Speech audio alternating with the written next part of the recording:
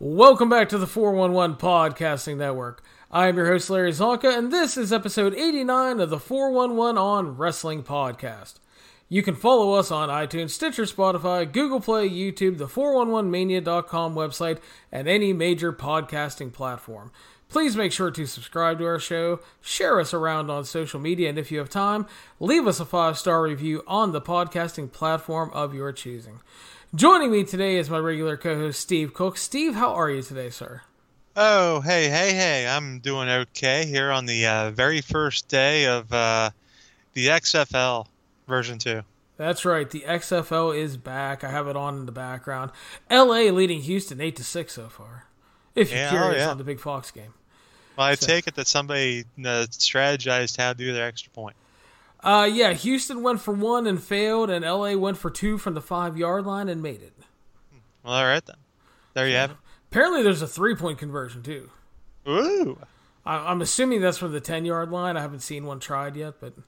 I think it should involve the kicker running into the end zone. There you go. Yes. The kicker should have to be part of the play. He should be the quarterback or the receiver or the running back. Fair enough. Before we get into today's stuff, Steve, I want to kind of throw out some future stuff for the show here. Actually, later on in this show, Ian Hamilton from Back Body Drop is going to join me. We're going to review New Japan Pro Wrestling New Beginning in Osaka. And next Sunday, Kevin Pantoja is going to join me again, and we're going to break down NXT TakeOver Portland. And closing out the month on the last day, Mark Radulich, former 411 MMA writer and podcaster, is going to join me to review the latest Saudi Mania show and the AEW Revolution pay-per-view to close out the month. Mark is very big on the Saudi Arabian shows. I think it's because they usually feature MMA heavyweights and boxing heavyweights and just people he likes. They're big, pretty much. They could be. Big in size. So he's a size guy. That's right. A body guy, I guess you could call him. There you go.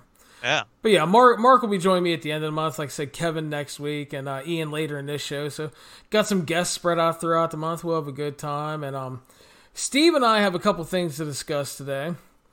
We are going to look back on some TNA like we did last time, and we'll get into that a little later. But right now, Steve, we're going to talk about possible changes to the WWE Network. And we talked heavily about the WWE managerial crisis heading into the fourth quarter financials call, the dismissal of Barrios and Wilson. And we were wondering what may be behind that, what were the big impasses. And coming out of this conference call, the big takeaway for me were that, first of all, Barrios and Wilson were the driving forces behind starting the WWE Network and really getting it launched. And it feels like coming out of this call and by everything Vince said, and we're going to get into more details, was that the future of the network really seems to me to be where this whole split came from. And basically, the feeling I have coming out of all this is Vince has had second thoughts on the network since the subscribers have stagnated. Just over 1.42 million subscribers. They haven't hit that 2 million mark and stayed there like they had hoped. So that seems to be the early thing, Steve. What are you thinking about the network, first of all, never really hitting that 2 million mark and staying there? Well, it's, you had such a good selling point in $9.99, but then you had the even better selling point of, new subscribers get the first month free, and new subscribers get this month free and that month free. And it seems like, I think there are a lot of people out there that have access to WWE Network. They're not subscribers. Doesn't that kind of seem like a thing, Larry? From everything I see online, yes. Yes. Which, they're not the only people who have this problem, but I don't know. Other streaming services do fine. Netflix probably has a ton of that, and they don't seem to have any problems. And Disney Plus has a lot of people piggybacking, and I don't see any problems with that either. So, I'm a big network guy. I've had a network the whole time. You know how I love watching my old primetime wrestling shows, or how I just love watching the old school stuff in general. But it kind of got to the point where they stopped adding stuff for a very long time, and I think another thing that didn't quite help them as much as they had hoped was the fact of the matter of the current product. They probably thought that those pay-per-views / network events would be a bigger draw than they have been. And to be honest, outside of WrestleMania, and maybe throw Royal Rumble on that, and maybe SummerSlam if you want. Most of these events just aren't holding up there in the bargain. I mean, are you gonna subscribe to network just to watch Bragging Rights or Stomping Grounds or all those shows they produce that nobody seems to care about, that all seem like glorified episodes of Raw/SmackDown, and also a lot of which lasted like 8 hours for the past year or so. Yeah, I think that is an extremely fair point. I think the fact that the main product hasn't been really hot, hasn't been really good. I think the other thing is that, we're looking at a landscape that has more streaming services now than ever. And it's a very much a pick-or-choose market. I mean, obviously you have your Netflix, you have your Hulu, you have your Disney Plus, and then, if you're getting Disney Plus, a lot of people are doing the bundle deal because it's only $13, and you're getting Disney Plus, ESPN Plus, and Hulu. Mm-hmm. But you have all these streaming services out there. You have DAZN, ESPN Plus, like I said, Amazon Prime, the Peacock's going to be starting, CBS All Access. You have all these things. I find that if I'm looking at it honestly, I mean, obviously I'm a huge wrestling guy, but the WWE Network feels extremely expendable for the fact that it's a very niche thing, because all you're getting is wrestling. You're getting WWE branded wrestling. It's not even like they're showing the WWE studio films on the WWE Network. It's not like you can get, not that anybody would want it, but I'm just throwing out as far as content, it's not even like you're getting the past XFL games from the first season. So, I mean, all you're getting is WWE branded wrestling, and if you're a family and you're investing in multiple streaming products, obviously the first things you're going to hit up for your family are things like Disney Plus and Netflix. And then if you're a combat sports fan, maybe you're getting that Disney Plus ESPN or Disney the Disney ESPN Plus and Hulu package, and maybe DAZN. So you're going to be picking and choosing, and I think when it comes to that, the WWE Network kind of gets really low on that list. And I feel like we're getting to the point with all these streaming services where people are going to start missing cable. Yeah. You know what I mean? Because everybody's buying all these streaming services are $9.99 or $10.99, $12.99, whatever it is. This stuff starts to add up. Yeah. I mean, honestly, and everybody, it's going to be so much better when we could just get a bunch of streaming stuff and it won't be as expensive. And, I mean, again, depending on it, because obviously you have to have an internet service to get this stuff.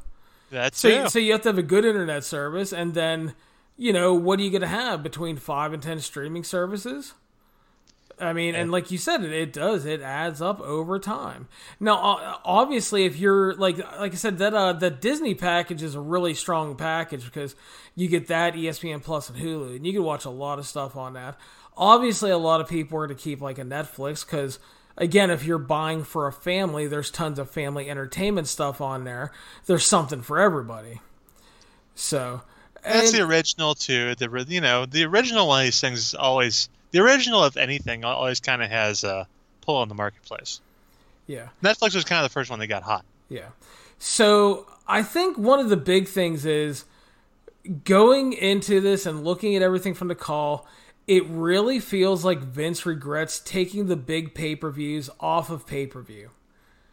Because they are now devalued, and it's not like you can... Yeah. Like, I'm sure you could pop WrestleMania off the network and still do some solid buys with WrestleMania because it's WrestleMania.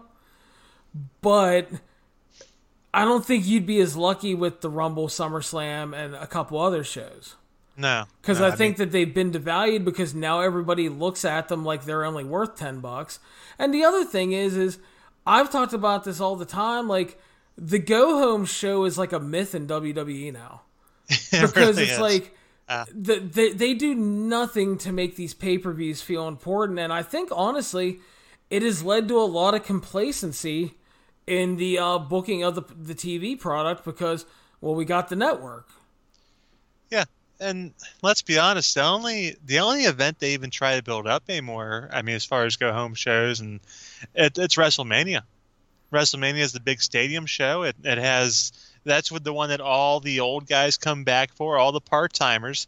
And I think this generation of fans, and even us to an extent, we've been brought up to kind of realize now that as far as WWE goes, it only really matters when the part-timers are there. Yeah, I mean, and that's how they book the product. That's how they make it feel. So they haven't made the money on the network as they had hoped, and this is due to not hitting that 2 million average subs per year. And again, I think the company now feels that they've devalued their own pay-per-views, and they want to make more money, obviously, Steve. And, who can blame them? Everybody wants to make more money. That's right. That's right. And Vince, during the call, has teased transformational changes to the WWE Network. And this is all coming out of the fact that they have seen the huge TV rights they got for the next 5 years. And he knows that for whatever reason, despite the fact that the product isn't hot, and despite the fact that the product isn't exactly great, they're still making a shit ton of money. And they're going to be extremely profitable for the next 5 years with almost no effort put into it. It's amazing. I mean, you got to figure some of these Fox executives watching these episodes of SmackDown. You got to be like, stuff with the dog food and all this nonsense they've been perpetrating on the audience past few weeks. You got to be thinking, we spent $1 billion on this? You would think that there are some second thoughts there, man. Man.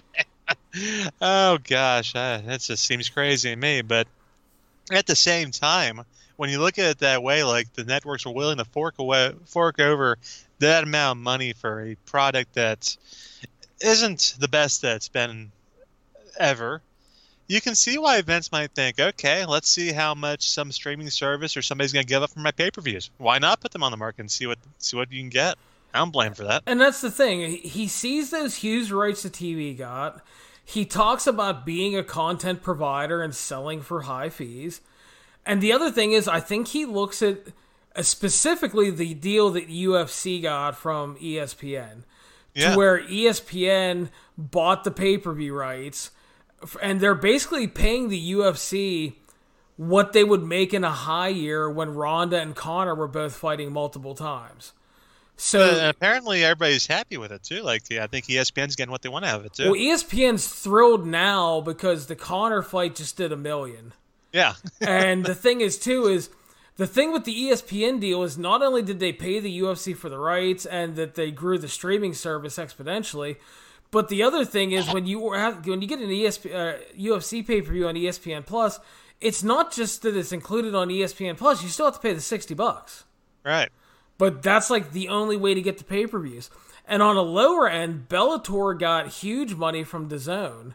And they're making more money now than ever and putting most of their big shows on DAZN.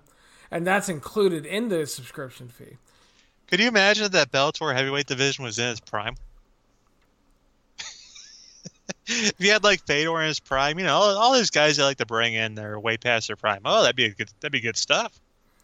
Exactly. I mean, it's funny, but so I think he looks around and he sees all that. And the feeling I'm getting from the conference call, and again, I'm using the feeling I'm getting because there's nothing out there right now for sure. So it's a giant speculation phase right now.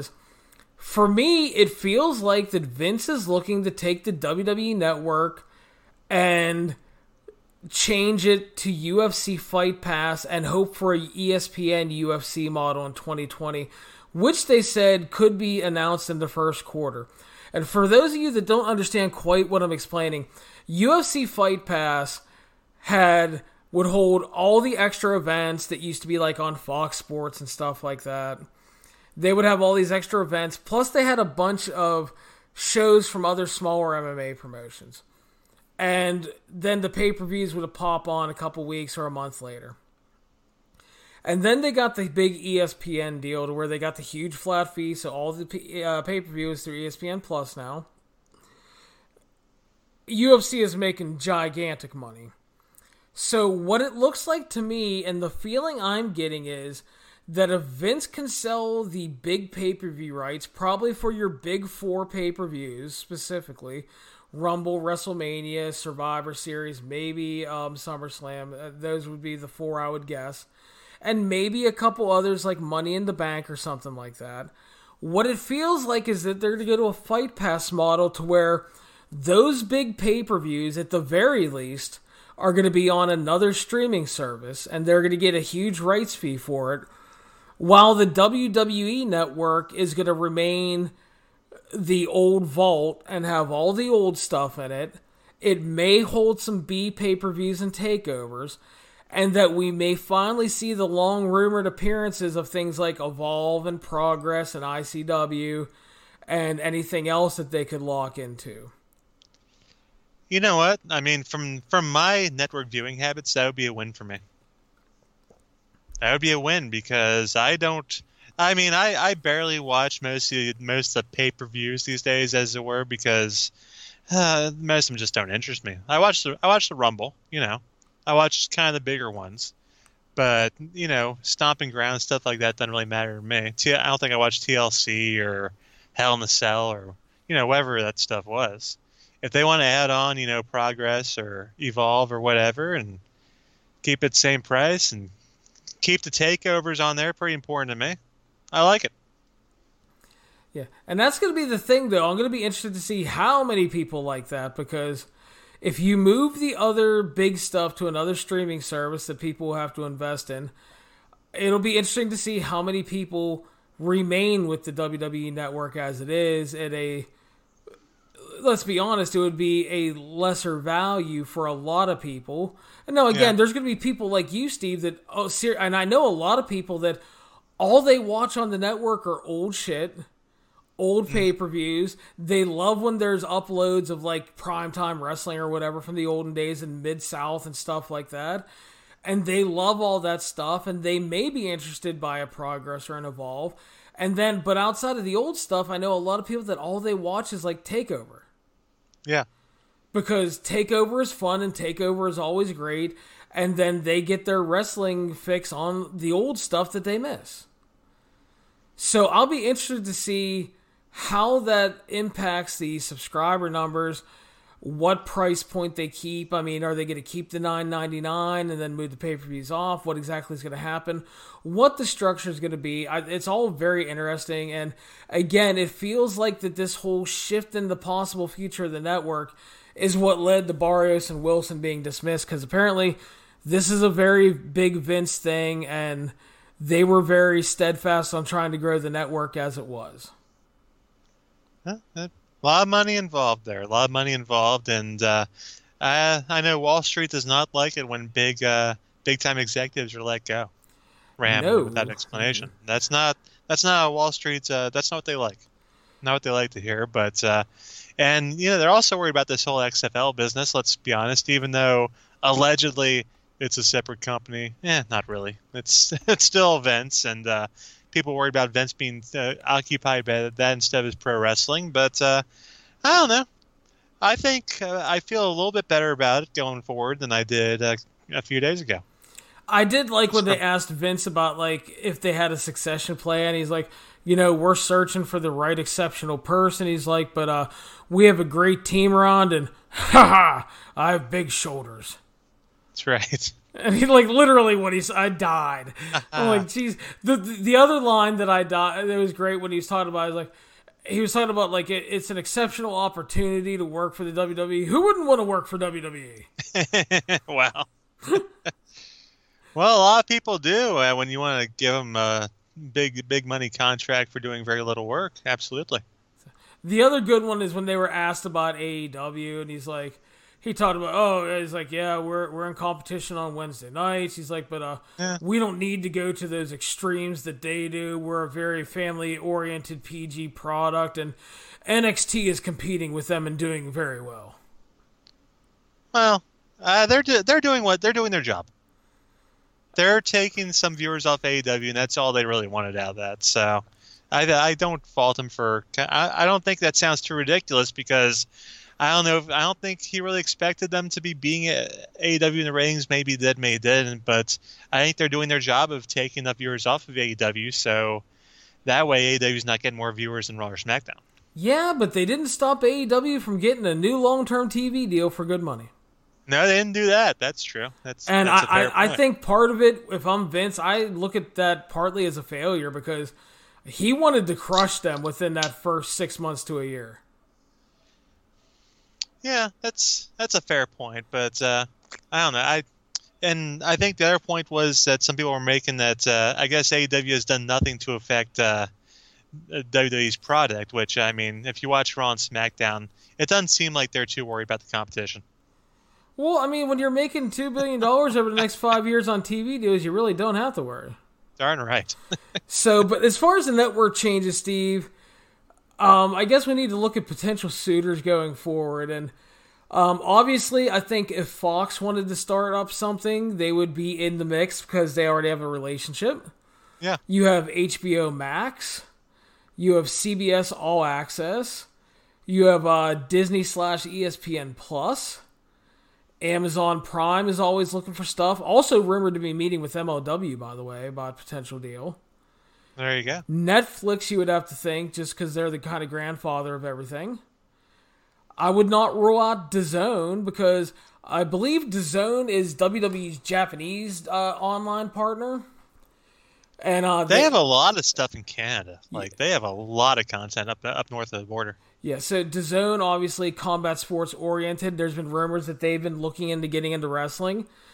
And then finally, what I think is the lead player because of big WWE ally Bonnie Hammer's involvement is obviously NBC's Peacock Network, which is going to debut in April. Yeah, you can never rule out an NBC Universal property as far as these negotiations things go.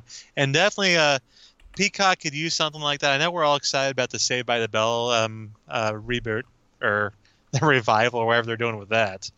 I thought $9.99 was a little too much for the Saved by the Bell, but I mean, if you start putting WrestleMania on there, you might sway me. Not gonna lie. There you go. So, and I think also the Bonnie Hammer thing, because she was obviously huge with securing WWE on USA for years, was always a big supporter of the product. She helped get Sci-Fi and ECW on Sci-Fi and stuff like that. So she's been a big WWE supporter. She sees the value in it. I would not be surprised if the Peacock Network is the end destination. But you look at it, it's very interesting. I don't blame them for trying it at all. Because, I mean, again, you're trying to make the most money possible, like with those TV deals. And how many times has Vince said, we're into content providing business. We create content. Darn right. And they're making money off it. They're making money. From my personal perspective, I would prefer Amazon Prime or Netflix. Just from a personal perspective, I'm just saying. I mean, those are ones I have myself. So I would agree with that. Actually, I have both of those as well. Would not argue with them popping up on there, but I think it's a very interesting time. And again, I feels like that is what led to the splits. So, because a lot of the other stuff we thought may be down way more wasn't down as much, like the network and stuff like that. Network did drop 10%, but it wasn't like it dropped to under 1 million or anything. Yeah. And but again, it's just a really interesting time, and it's a really interesting move for them to make. But I mean, and I'm not gonna. There's a lot of people that want to shit on it right away. But again, I think they're shitting on it because I have the network. I don't want to pay any more money for it. But if you're looking, and I understand that, I don't want to pay a lot more money. Yeah, sure, makes sense. Yeah. But I mean, if you're a business and you're the WWE and you're trying to make more money, I mean, I get it. It makes the most sense. Again, he looks at ESPN and what ESPN and the UFC did. He looks at DAZN throwing out money, and then he realizes that, we have this track record now because we got these big TV deals, and it feels like people are willing to pay for the product. Yeah. I don't blame him for trying to make the move. Now, and here's the thing, like, if they don't get a great deal, they're not going to take it. Because people are like, well, what if it's a shitty deal?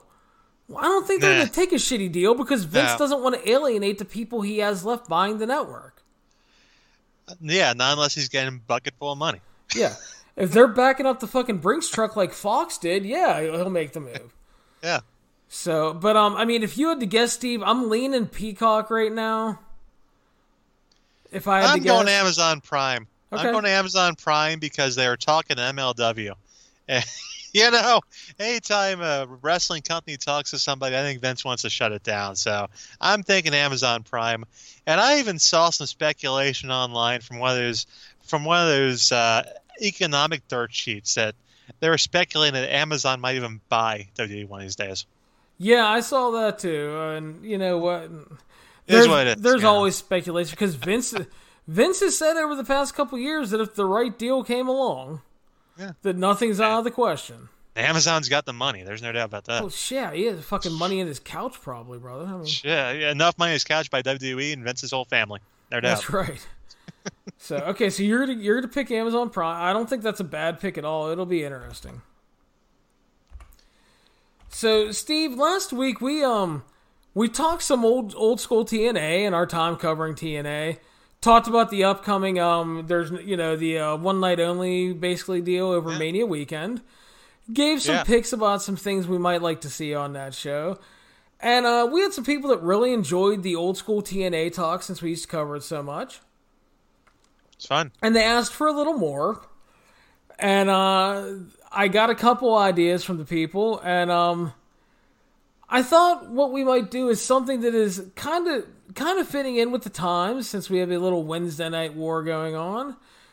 You know, there was a point where TNA was making a push, and they were, for the longest time, the number 2 company in the United States. Yep. They were a distant number 2, but they were number 2 nonetheless. Still number 2 by cracky. Exactly. So, and there was speculation for the longest time, and I remember you and I would debate this from time to time. You know, if TNA actually kind of manned up and decided they were going to go to Monday night and compete with Raw, could they, theoretically get bigger viewership because there would be interest like there was during the original Monday Night Wars? And, we always talked about that. We theorized it. And in January of 2010, Steve, TNA went to Monday nights. They went live. Hulk Hogan came into the company. Eric Bischoff was with him. And all their rowdy friends. That's right. And there were two schools of thought here. There was one school of thought, people were excited because we're going to get the second coming of the Monday Night War. That's right. And, that was an exciting time for a lot of people. And they were like, maybe we'll get it again. And then there was another group of people that were like, we might get that, but we're fucking getting Hulk Hogan and Eric Bischoff again. Yeah, kind of the problem there. I remember I was pretty skeptical about it because, like you said, Hulk Hogan and Eric Bischoff again. But at the same time, I've been writing about wrestling for several years at that point, and to be honest, I was getting kind of bored with the whole, WWE being the dominant guerrilla whole thing they had going on. I was hoping for something a little bit different to kind of shake things up, just to kind of make things more interesting for me. It's all about me, man. You know that. And you know what, though? I completely agree with you, Steve. And I talked numerous times about how the launch of TNA honestly helped me stay a wrestling fan because I was hating shit for a long time. I hated that WCW died. ECW was gone. It was just WWE. You mean Katie Vick and HLA didn't do it for you? No, it did not, Steve. And I just... So, I started investing in the weekly TNA pay-per-views. And I found a lot of enjoyment out of a lot of that stuff. I found a lot of new people I really liked. And, we talked like AJ Styles, Low Key, Christopher Daniels, guys like that. America's Most Wanted early on, eventually Team Canada. And those early days of TNA also led me to checking out Ring of Honor and PWG. And that was a time to where I just started picking up more things to watch as much as I could. Kind of slept on as a fun era, I would say. Yeah. So, again, TNA, I give a lot of credit to for helping, kind of save my fandom in a lot of ways. So I went into this, I won't say optimistic, but I was hopeful. Hopeful that it would cause something really great. And, obviously the TNA roster had a ton of talent. We'll talk about some of them as we're going to go back and do a retro review of TNA Impact from January 4th, 2010, the big Monday night debut. Yeah. And again, a time to where we were hoping for a lot of good things. Did we get them? We will tell everybody at the end. Yes, we will. We had Bubba the fucking Love Sponge outside interviewing TNA fans to kick off the show, which was already a bad omen because it was Bubba the Love Sponge, and I don't see how anybody ever thought that dude was any good at his job. Boy, and that Bubba and Hulk connection didn't go away, did it? We heard more and more about that. We heard a lot more about that further down the road than we wanted to. I was gonna say more than anybody ever wanted to, brother. Oh, man. I just know. I just remember Bubba out there talking about hot 21-year-olds. So it's okay, all right. And they're all talking about how they wanted to see the old school blood and violence, and they want all the old school stuff. That's Hulk right. Hogan, brother. So the show started off with the Steel Asylum match. Now, for those of you that don't know about this, the Steel Asylum match was a giant cage that surrounded the ring. It had a rounded top, and the goal of the match was to escape the cage through climbing through the little hole in the top. This was an X Division special match, and this match involved a ton of talent, Steve. A lot of good talent in this We had match. Homicide, obviously, like the kind of looked at as the godfather of the New York indie scene. He made New York, as Yes. Eddie Kingston will tell you. We had Kiyoshi, who for a brief time played Suicide. Jay Lethal, obviously great talent, long-running ROH champion. Consequences Creed, who you guys now know as Apollo Xavier Woods, yes, thank sir. you. I was looking at fucking Twitter for a minute and got distracted, but he was really great in TNA. Alex Shelley, which Steve and I have sang his praises tons of times. Chris Sabin, X Division Machine standout. Guns, yes. And again, we've talked about Alex. You have a wacky X Division match that you need to deliver. You throw the machine guns in there. Jay Lethal is Black Machismo at this point, by the way. Yes, and then we had Suicide in there. Would he have been? Was this when Suicide was? Kazarian or Daniels? It was Kazarian, I I think. think it was Kazarian, and then we had the Amazing Red, who Current, early the X-Division 2000, champion yeah, at that point. early 2000 indie standout. A guy that a lot of people thought and hoped would be the next Rey Mysterio got slowed by injuries and bad booking. Just a fun guy, though. Yes, but has made a comeback as of late and was doing good things in 2019. So, anyway, this is Escape Through the Cage. It's a it's cage match, so you're thinking anything goes for the most part. And in theory, this is a great way to open the show because you're introducing fans to a new gimmick. You're introducing them to a ton of talent. Except that this fails when you go 3 minutes and do a no contest because Homicide breaks out a baton and beats the shit out of everybody. Not to mention that the cage was red and you couldn't see through anything through it. That did not help. You really couldn't see most of the action. The fans couldn't see a damn thing. I mean, we had a camera where we could see a little bit of what's going on, but it's an 8-man match that goes 4 minutes and 30 seconds according to Pro Wrestling Fandom here, which that sounds longer. That sounds longer than it felt like, but yeah, just a mess. Anytime a steel cage match ends with a no contest due to Homicide beating people up with a baton is pretty ridiculous. And then Homicide tries to climb out of the cage and Oh gosh, yes, Homicide tries to climb out of the cage and fails miserably, so they'll have to wake up and start doing shit again. So it's a giant fucking disaster, and that leads to Jeff Hardy, fresh off of his WWE departure, while they were hyping a Jeff Hardy DVD, by the way, coming out through the crowd, brawling with Homicide, and standing tall. All of your X Division guys don't mean shit because Jeff Hardy's here.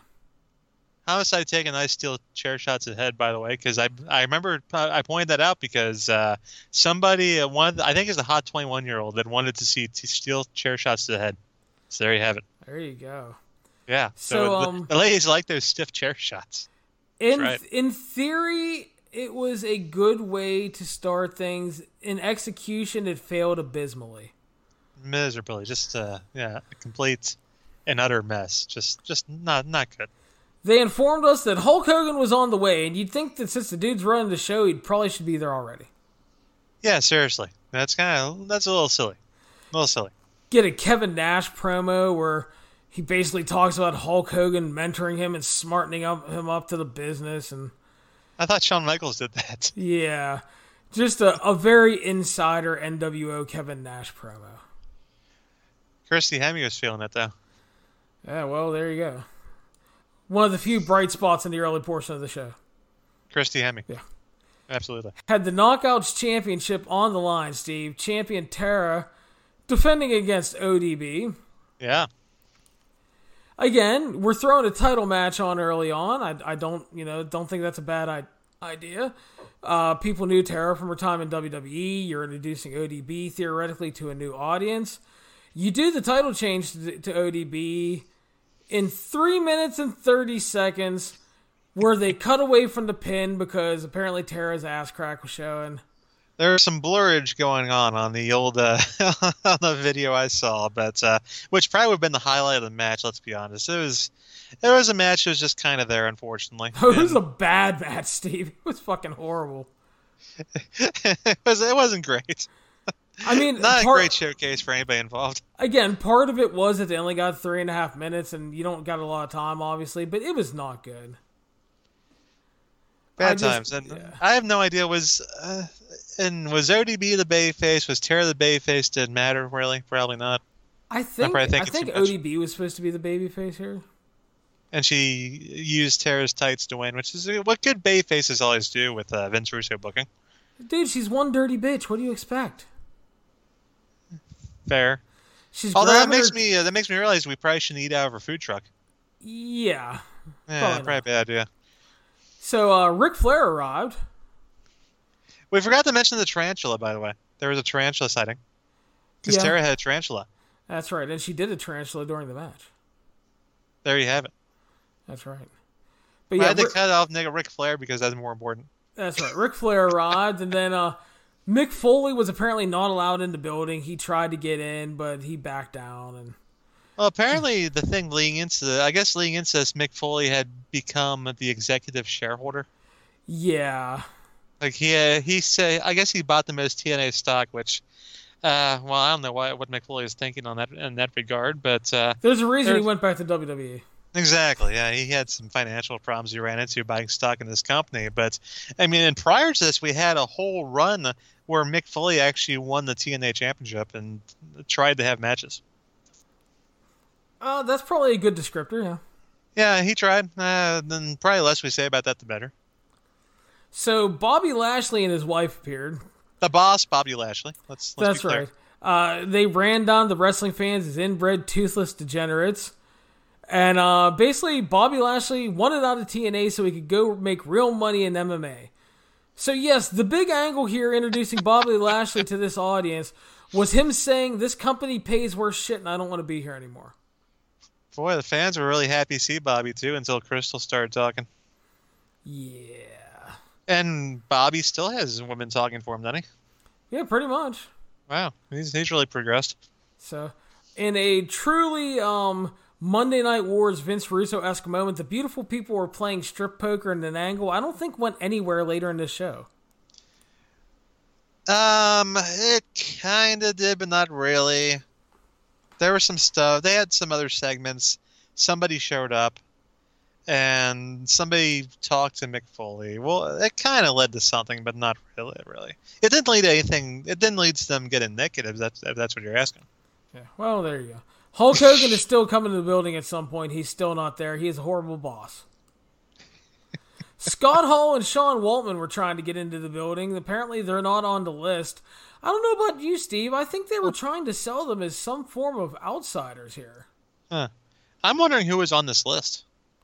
I mean, if Mick Foley's not on the list, if Scott Hall and Sean Waltman are on the list, who the heck's on the list? The beautiful people were on the list. Well, okay, that's a fair point. I don't blame him for that.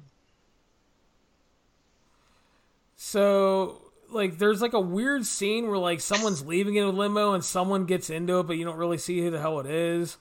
Total fucking Nitro moment. Yeah, it's just kind of a mess. And then Hulk Hogan finally arrives. There were several minutes of this Hulk Hogan arriving business, too. They had to show the limo driving. They'd show Tanay and Taz talking, and eventually he arrived. That's right. But I'll tell you, my favorite part about Hogan just arriving is he starts talking about how he spent all day backstage talking to the boys in the back. Oh. So, which means that Hogan was there. He left, and then he came back. I was going to say, that's a big backstage area if it took him that long to get to the building. I mean, seriously. Did he go out for fucking dinner in the middle of, right before the show started? He went back and crushed a case of beers with his buddies in the limo, probably, like he did in his Nitro days. Well, can't say I blame him for that, to be honest with you. So he came on and gave the big rah-rah speech. TNA as the best wrestlers, brother. We're going to be #1 in the world, brother. Yeah. And then we have Waltman and Hall jumping the rail. Did a better job getting in than Foley did. Yeah. They at least they didn't have entrance music like Jeff Hardy. No. They now if Scott Hall and Sean Waltman had sung their entrance music like Jeff Hardy did, that would have been pretty cool. So Hulk lets him in the ring because they're good brothers, and he decides to let Scott Hall talk on the mic. Oh, that's always a wonderful idea. Scott Hall was here for the party and the money, brothers, like back in the day. At least he's honest. Hulk said that's not the attitude that they have now, and says it's time for him to grow up and do the right thing for the business. Brother. And it's just like, whatever. Nash joins the party, tries to call off his pals, and Hulk says, like, we're all here for a change, and I'm not playing a role, brother. Brother. I was like, at this point, I have no clue what the fuck they're really talking about. But don't worry, because things are about to become crystal clear. Oh, yes, I know. But it's like we're trying to be inside, and we're trying to let you know that we're not going to do the same shit, but you really know we're going to do the same shit we used to do.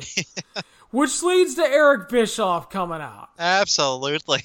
He joins Hulk Hogan at his side. He's like, everyone here has to earn their spot. Nobody's given nothing. That's right. This is change. And then Steve Cook... Hang on. In a moment of originality, Eric Bischoff rips up the format sheet. That's right. We're going off script, Steve. It's like he's goddamn Nancy Pelosi or something. I know. It's like... it's... Sure. It was like 20 minutes long. It was the biggest waste of time after a slew of backstage nonsense segments that did nothing. And all I could think of was, yep, it's Nitro 2.0 right now. Well, speaking of Nitro 2.0, all these old fucks that were in the ring during the segment, they weren't the only the Nitro citizens that were out in the building at that point. I guess, man. Because Larry Csonka, we pan up to the rafters and we see Sting. Yeah, that's right. Fuck. I totally left that out of the notes. That's right. Well, it's so unimportant. He did nothing the rest of the show. He's just hanging out up there, chilling out. Oh, Jesus. And it's not going to be like back in the day, brother. Oh, okay. Sting kind of gets slept on, I think, for, making money for a year and a half while just sitting in the rafters the whole time. I appreciate that. That's awesome. That's good working, brother. Damn right it is. So we went back and we finally got a match. It was the Knockout Tag Team Championship match. Sarita and Taylor Wilde versus Awesome Kong and Hamada. It was actually a good match. It was like 9.5 minutes. It was a little sloppy. It was all right. It was better than the fucking opener in the women's match that preceded, that's for sure. So far as obviously match of the night. Yeah.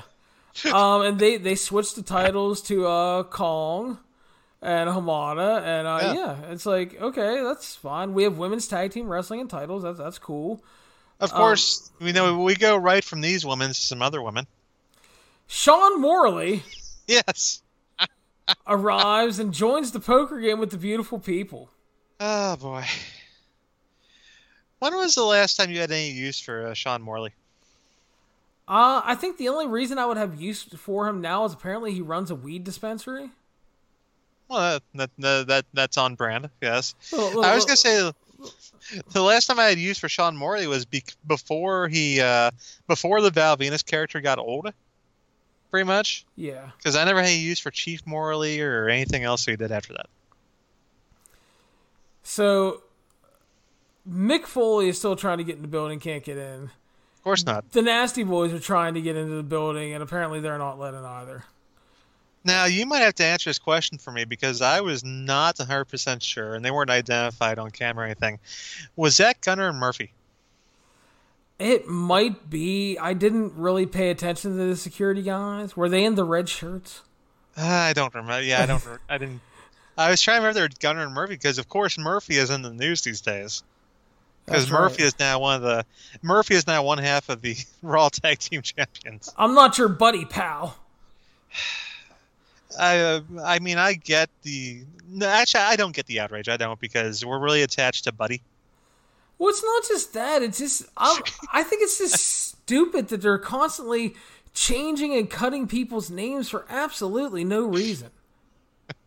You don't think Murphy's gonna get over the chant like Goldberg did? Well, Murphy's fine. It's just I don't understand. Like, why did they wait this long to change it? Actually, you know what? They should shorten up even more and just call him a Murph. Sure. Like he's from Boston, you know? I don't know, man. It's so stupid. They're always wanting to cut people's names off. And then they randomly give it back. Like Mustafa Ali was Ali for a couple months, then he got Mustafa back. Apollo Crews was just Apollo for a while, then he got his last name back. Rusev is still looking for Alexander. Can't find him. Yeah, who knows what Rusev is looking for? Jesus. Yeah. We went back to the ring, Steve, for some enthralling action. Matt Morgan and Hernandez versus Raven and Dr. Stevie. 30-second match. Matt Morgan hit the carbon footprint and killed Stevie. You know, Raven and Stevie have definitely been a fine combination back in the ECW days. Sure. I've been fine. Yeah, this is nothing. The best part is Raven tripping while getting to the ring. Yeah. That's pretty funny. Not his finest night.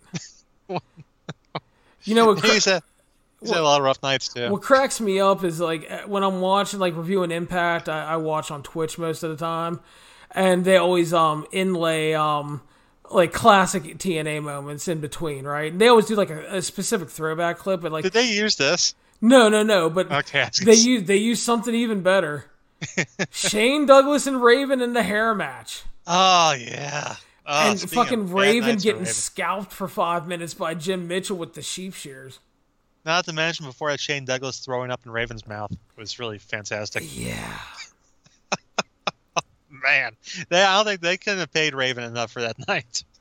So backstage, the Pope D'Angelo De Niro was going to cut a promo, and Orlando Jordan, of all fucking people, interrupt him. Along with his 5-hour energy bottle. And apparently we were supposed to think Orlando Jordan was a big star, but nobody knew really who he was, and Taz was like, hey, that's Orlando Jordan. Yeah. Thanks. That led to a stellar feud between the Pope and Orlando Jordan that sold out arenas across the country. Main event anywhere in the world, brother. That's right. Next up, the Pope was in action, facing off with Desmond Wolfe, who is, for many of you that may not know, is Nigel McGuinness, who had a really great TNA run until he had to retire. Yeah, I mean, he had a great TNA run there for a few months, and then he kind of fell off the table pretty quickly. This went 3 minutes, yeah. And the Pope won with a fluke roll-up. And fans were chanting, "This is wrestling" during it somehow. I don't know what the hell they were watching. Well, maybe they're looking at the ring and they saw two guys in it, so they started yelling, "This is wrestling." I think they were just excited that they got to see some wrestling. Well, maybe. Yeah, it'd been a few minutes. It was, like I said, it was 3 minutes. It was what it was. It was kind of sad because, listen, Pope is a good talker, and like we see it now, he's doing NWA shows. He was a guy that really underachieved in WWE and TNA. Meanwhile, we're going to put him over Desmond Wolfe because Desmond Wolfe is really good. And this was part of that thing, like, Bischoff and Hogan did not like Desmond Wolfe. There was that out later. There was that time where he won the fan vote to be the number one contender. Oh, yeah. And then because they were mad, they jawed them out on TV really quick. Yep. So they could name somebody else the top contender. That's right. Oh, man, that was something else. And I don't even have a problem with the idea of Desmond Wolfe putting the Pope over because, I mean, you know, Pope's a charismatic guy. You get some mileage out of him, and yeah, sure, put him with a good wrestler that can bump for him and whatnot. But yeah, when you're doing that barely over 3 minutes and fluke roll-ups, that doesn't get the job done.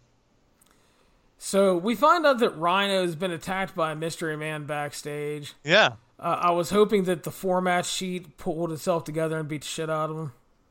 Well, apparently, I mean, Bubba Love Sponge Ramley showed up, and apparently the machine guns got attacked earlier too, which I don't know if you saw that, but I did not see that when I was going through the show. Did No. that happen, or did I just miss that part? I I mean, don't remember it, dude, at all, honestly. I mean, it might have happened. We wouldn't remember it, So to be honest. Jeff Jarrett was like randomly wandering around backstage as well. Yeah, why not? AJ Styles was starting to cut a promo to talk about his pay-per-view match with Kurt Angle, but Eric Bischoff arrived and said he's defending against Kurt tonight because we ripped up the format, fucker. That's right. I remember the forum. I remember kind of vaguely the match listing they had for the show at the top of the show. And I remember kind of balking because they had the steel cage X Division thing to open the show, and they had also hyped Six Sides of Steel with I think it's British Invasion and gosh, who were they? Who was it Beer Money? Yeah, it's Beer Money. I think so. And I was like, and since I wasn't thinking, I was like, okay, you're gonna have a steel cage match and a steel cage match. That's gonna take a long time to set up. I don't know. But hey, it didn't happen, so what the hell? I don't know. So, let's see. We have Jeff Jarrett making his return. He starts putting over all the TNA talent and all the homegrown things. He's talking about how everything can happen. Hulk Hogan obviously interrupts because it's his show now, brother. He starts playing heel right away, pointing out that Jeff Jarrett drove the company into the ground until Dixie Carter saved it. You know what? In Jeff's defense, technically untrue. Health South pulled out, and then Dixie Carter and her parents saved the company. Just want to defend Jeff slightly. I'm not saying he did a lot of great things, but he didn't run it into the ground. Jeff did a lot of great things. Who are you to doubt the founder of TNA? JEFF, JORRETT. So smart, one of the smartest men in wrestling right there. Yeah, so obviously setting up Jarrett and Hogan stuff right away. Yay! Yeah, because that's. I remember the speculation at the time where this whole thing, Jarrett's speech was supposed to be this heel speech, but apparently it didn't work out that way. Well, how is he supposed to be a heel speech when he's putting over the homegrown TNA talents? Apparently he was. Well, I guess what they were saying was he's supposed to put himself over a little bit more. Like it's my sort of such thing. It's me, that kind of thing. That was the speculation, the rumor, if you will, made to cover up the fact that Hogan just came off like a freaking heel. I guess Christopher Daniels was going to be interviewed, but he got interrupted. Whoa. Of course. Yeah, how about that? A Daniels sighting. Yeah, everybody gets interrupted tonight. Mick Foley demands a meeting with Hulk Hogan. Sure. Yeah. Had Abyss versus Samoa Joe. Went 4 minutes 52 seconds. Samoa Joe won. They really hyped that up as a dream match on commentary, though. It was a match. It was a match, yes. It was with all due respect to Abyss, who did a lot of nice things I liked in TNA, it was a 1-star match, and that 1-star was Samoa Joe. Yeah, pretty much. I mean, I didn't mind the idea of this. Just a nice, clean match to put Joe over. Yeah. This was supposed to be Abyss versus Rhino, but the format got ripped up, and then Rhino got his ass beat. Yeah. So, sure. And now Crystal is demanding a meeting with Hulk Hogan on behalf of Bobby Lashley, interrupting Eric Bischoff. It's like, why? It's like, is this all we're doing tonight? Pretty much. It feels like there's 137 angles going on at the same time right now. That's what they're doing, pretty much. And for his part, Eric Bischoff was okay with Bobby Lashley chasing his dreams in MMA. Yeah. So, we had Beer Money. We found out they're off the show. They got laid out by the mystery people. Yep. Man, and person, Bubba sister, the Love whatever. Sponge let the Nasty Boys in the building. Because Bubba's got a stroke around here. Yeah. Maybe we shouldn't be talking about Bubba's stroke? Probably not. Yeah, probably not. That's probably not necessary. Kurt Angle talked about his match with AJ Styles for tonight. He actually got to finish a promo, which was a rarity. Yeah. So good for him. Tell who the star is around here. Jeff Hardy and Shannon Moore got mobbed by girls. It was like 4 people, but I guess it's a mob. That was as good as they could do. Yeah. Was there ever anything that came of those manila envelopes they were carrying? I don't remember, honestly, dude. Were they possibly the pictures the baby doll had on Dusty Rhodes? They could be. Possibly. All right, so it's like the Nasty Boys are in. They start, I guess they were like throwing fucking donuts around or some bullshit. Who the fuck knows? They were in Team 3D's locker room, which I was impressed that Team 3D got their own locker room. Oh, I mean, they even had a freaking picture of Devon there. And it got spray painted because you know how much I love things getting spray painted. That's right. So we close things off with the TNA World Champion AJ Styles defending against Kurt Angle, Steve. The only thing worth going out of your way to watch on this show, I will tell you guys. Yeah, pretty much. AJ Styles retained the title in around 22 minutes with the 450. And it's like, if there were 137 segments on this show, this was the lone good one. I thought it was a pretty much a really great TV match, honestly. I mean, it's Kurt and AJ. You give them 20 minutes. Unless you do a bunch of stupid fuckery, it's going to be really good. Really, speaking of stupid fuckery, yeah. I have a quick question. Sure. Because during the match, we had a masked man come in to attack AJ. And apparently that was something that had been going on for a while. And Kurt Angle took him out just to avoid getting disqualified in his nice little sportsmanship moments or whatever. I don't remember the answer to this question. I mean, but what became of that masked man? Honestly, Steve, I don't remember. Did that end up being anybody that AJ Styles had a previous history with? Was it in fact the Black Scorpion? I'm going to say it was the Black Scorpion just because I don't remember. I seriously don't. I probably should have tried to look it up. Shows. It's great when you watch these old shows and you just come up on these random angles. You just what the hell happened? I have no idea. So, but yeah, I mean, again, a pretty great TV match. I thoroughly enjoyed it. AJ and Kurt, like I said, you give them 20 minutes, and unless there's a bunch of stupid shit going on, it's going to deliver. I really liked it. Again, if you were to go back to the show, yeah, you can watch this. I'd probably skip the rest. And then we closed with a WCW NWO moment. We had a big giant brawl at the end of the show. Mick Foley gets laid out. Everybody gets their ass beat. And apparently this was Hulk Hogan's big idea of a fresh start, which was a angle from Nitro in 1996 with about 2% of the star power. Yeah, well, and we can't forget, though, that we had to make sure that once Angle and Styles' match was over, Hulk Hogan had to walk out onto the entranceway to congratulate them and put them over. Of course, because it's all about me, brother. And then he had to get distracted by something. He had to run backstage to make sure we forgot about Angle and Styles. So we get Mick Foley in the whole business, and that was where he walked in on the strip poker, and nobody was naked, and yeah. And Morley kind of sent him down to his office with Bischoff and all that nonsense that happened afterwards. Yeah, good times. I know, I was excited. Oh boy. So you look back on this show, and I remember I didn't like the show at the time, Steve. I was excited going in because I was really hopeful. I was hoping it would bring some good things. I was hoping that TNA would draw good audiences. I was hoping that it could sustain them. I was hoping it could lead to a bigger TV rights thing.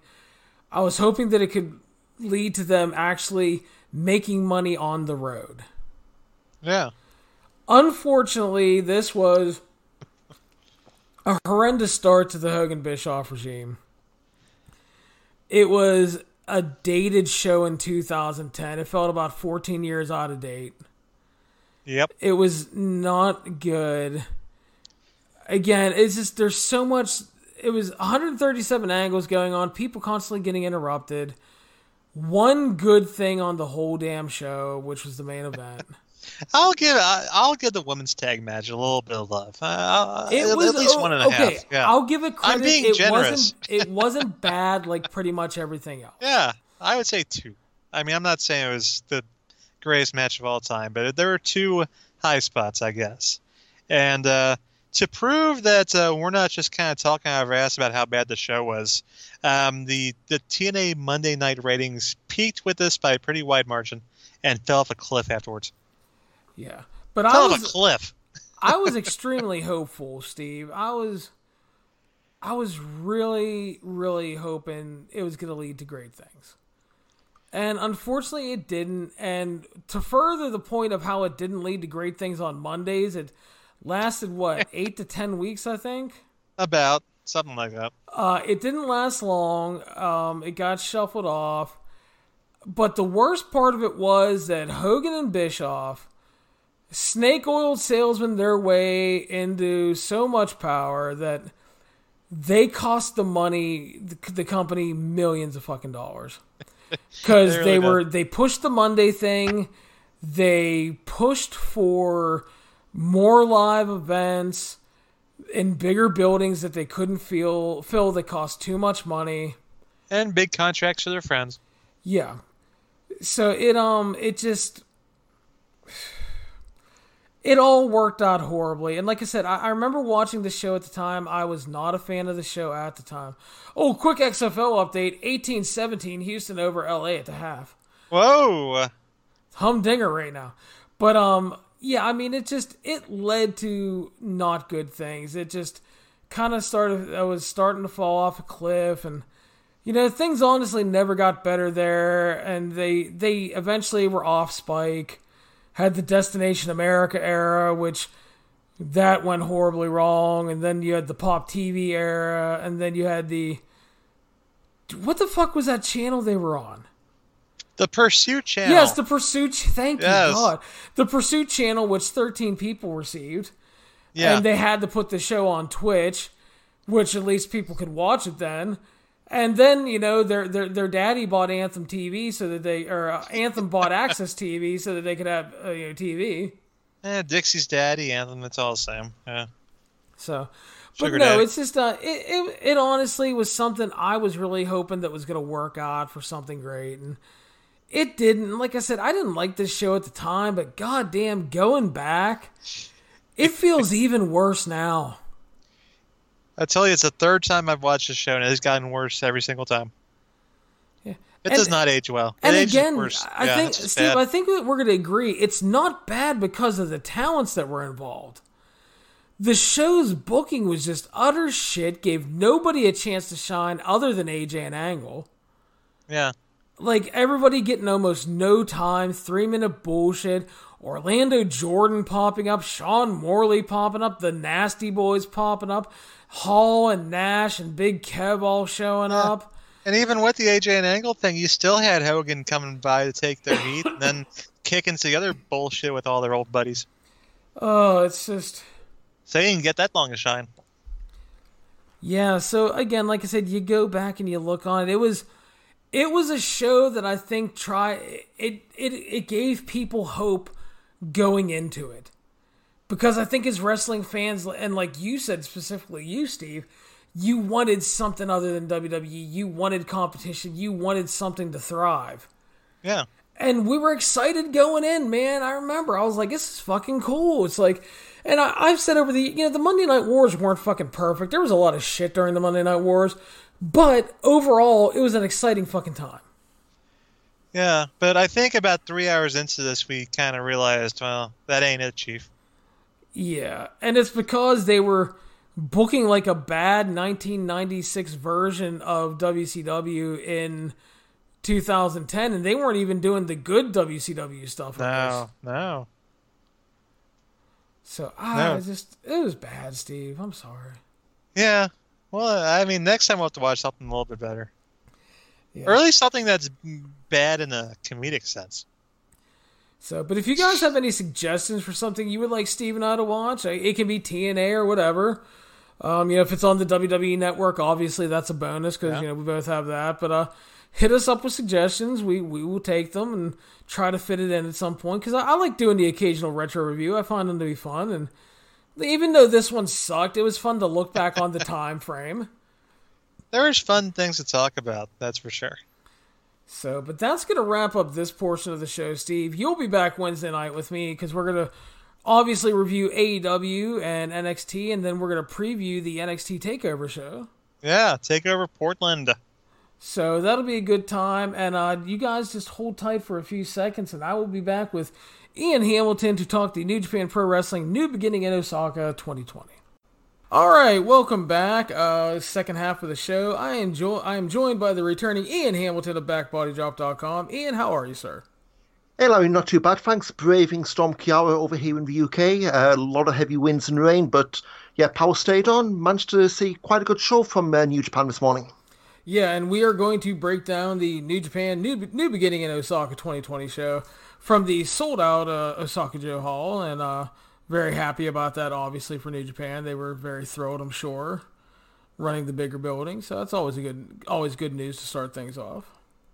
Yeah, I mean, typically it's the Edion Arena they run. I think that's about 6,000 capacity. They announced, I think, Voice Wrestling quoted 11,400 and change.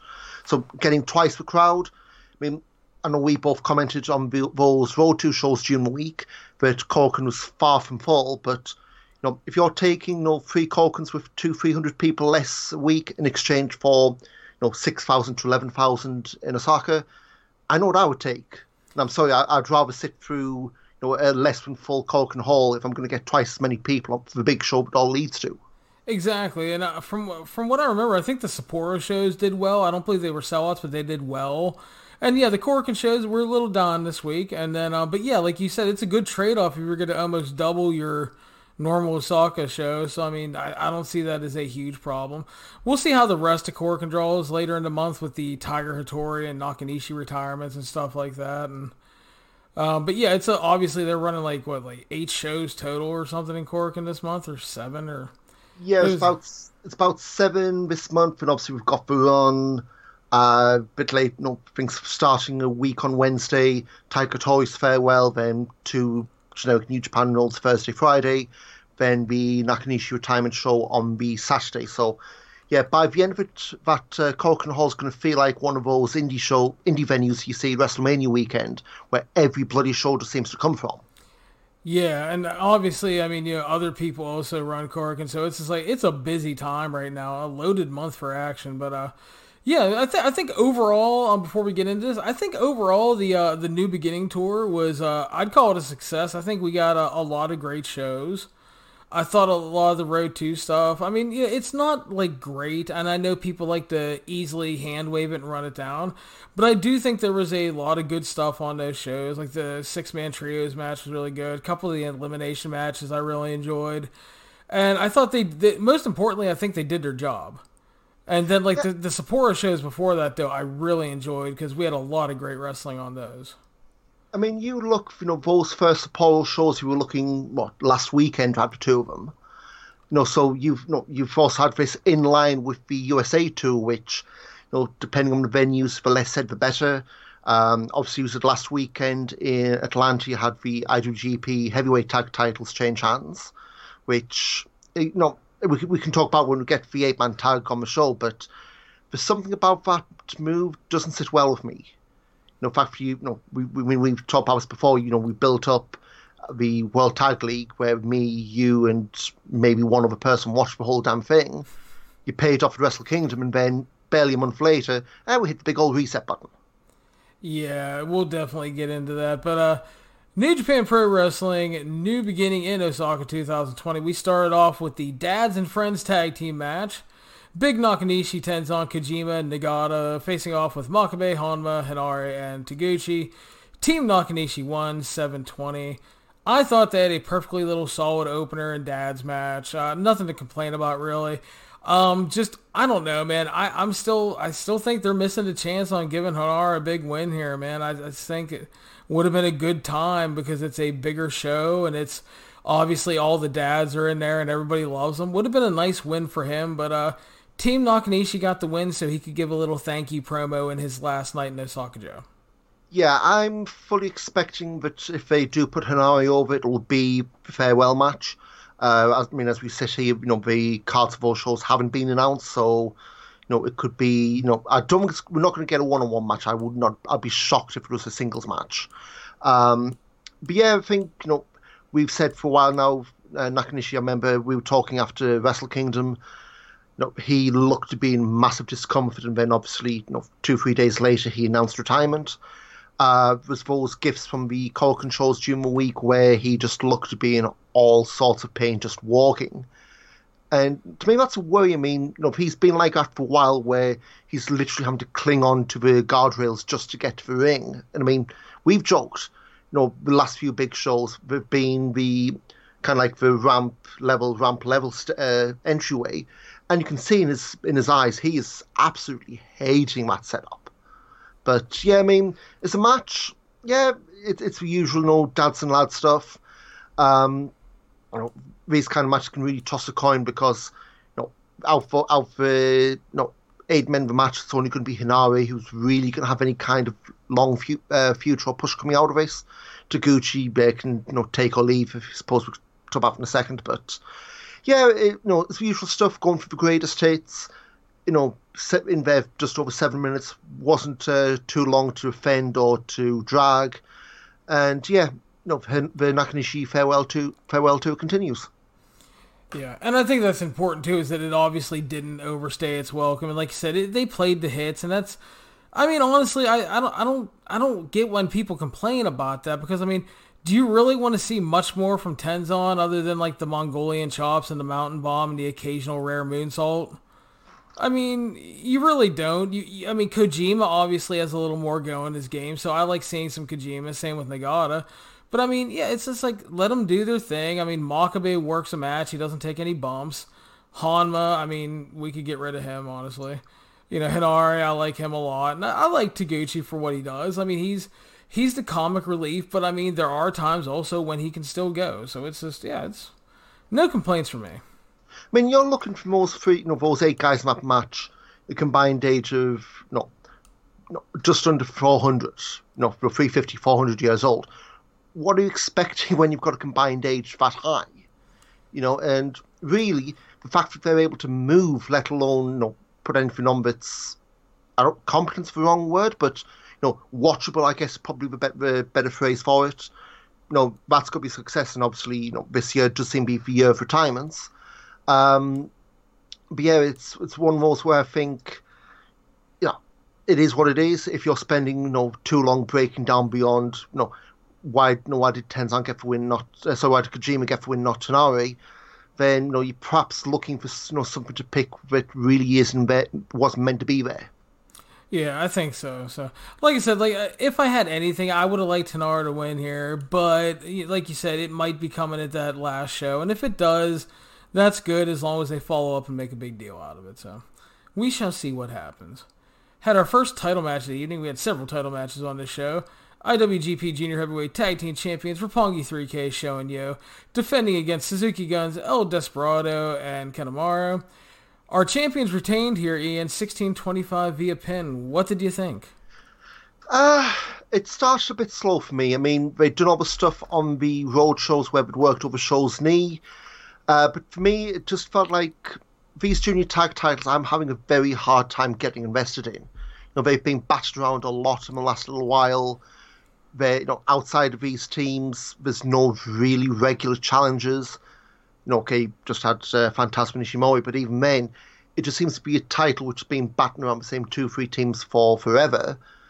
And it's like, for my money, it was a good match. I went 3.5 on it, but it's a whole thing of, it just feels like a match where it's Team A v Team B, adding Team C at the end, and you just keep going round, but there doesn't seem to be any kind of challenge for it.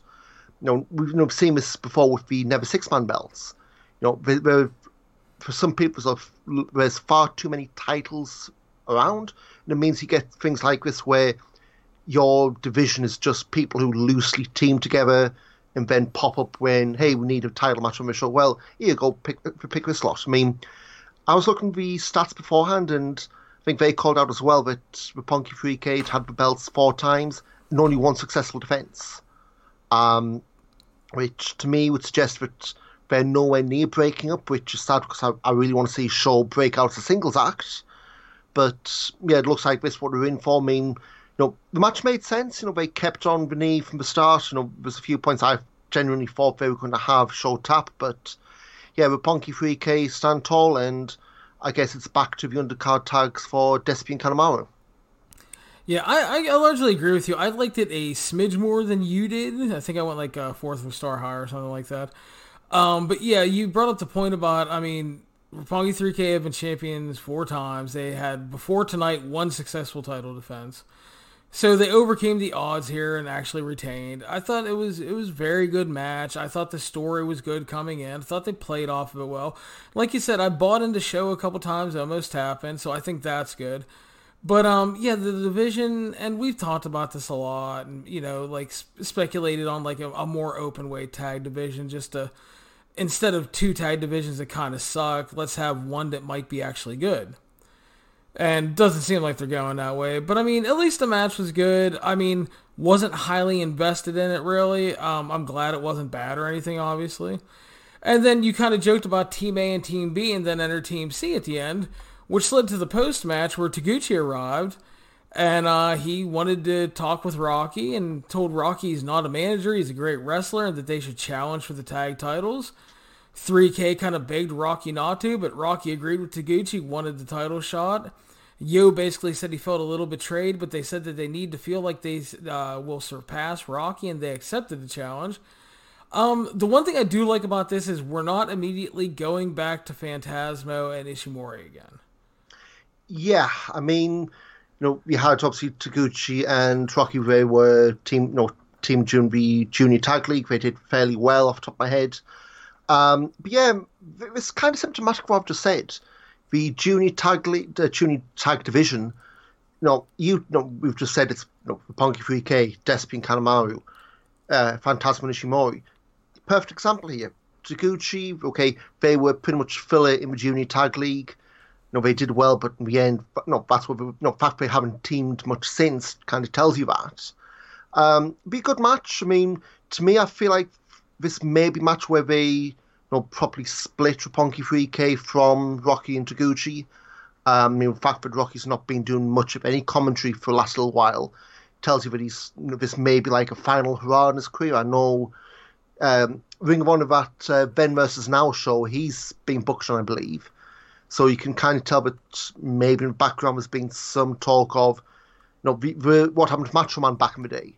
He doesn't want to be just a commentator, he wants to wrestle. Well, this is what you're getting. It's not going to be Rocky, in the junior title ranks, but he's going to be in and around, and I think this is just as good a spot as any. I mean, he's had more championship tag partners than I've had hot dinners. So, what time's another one going to be?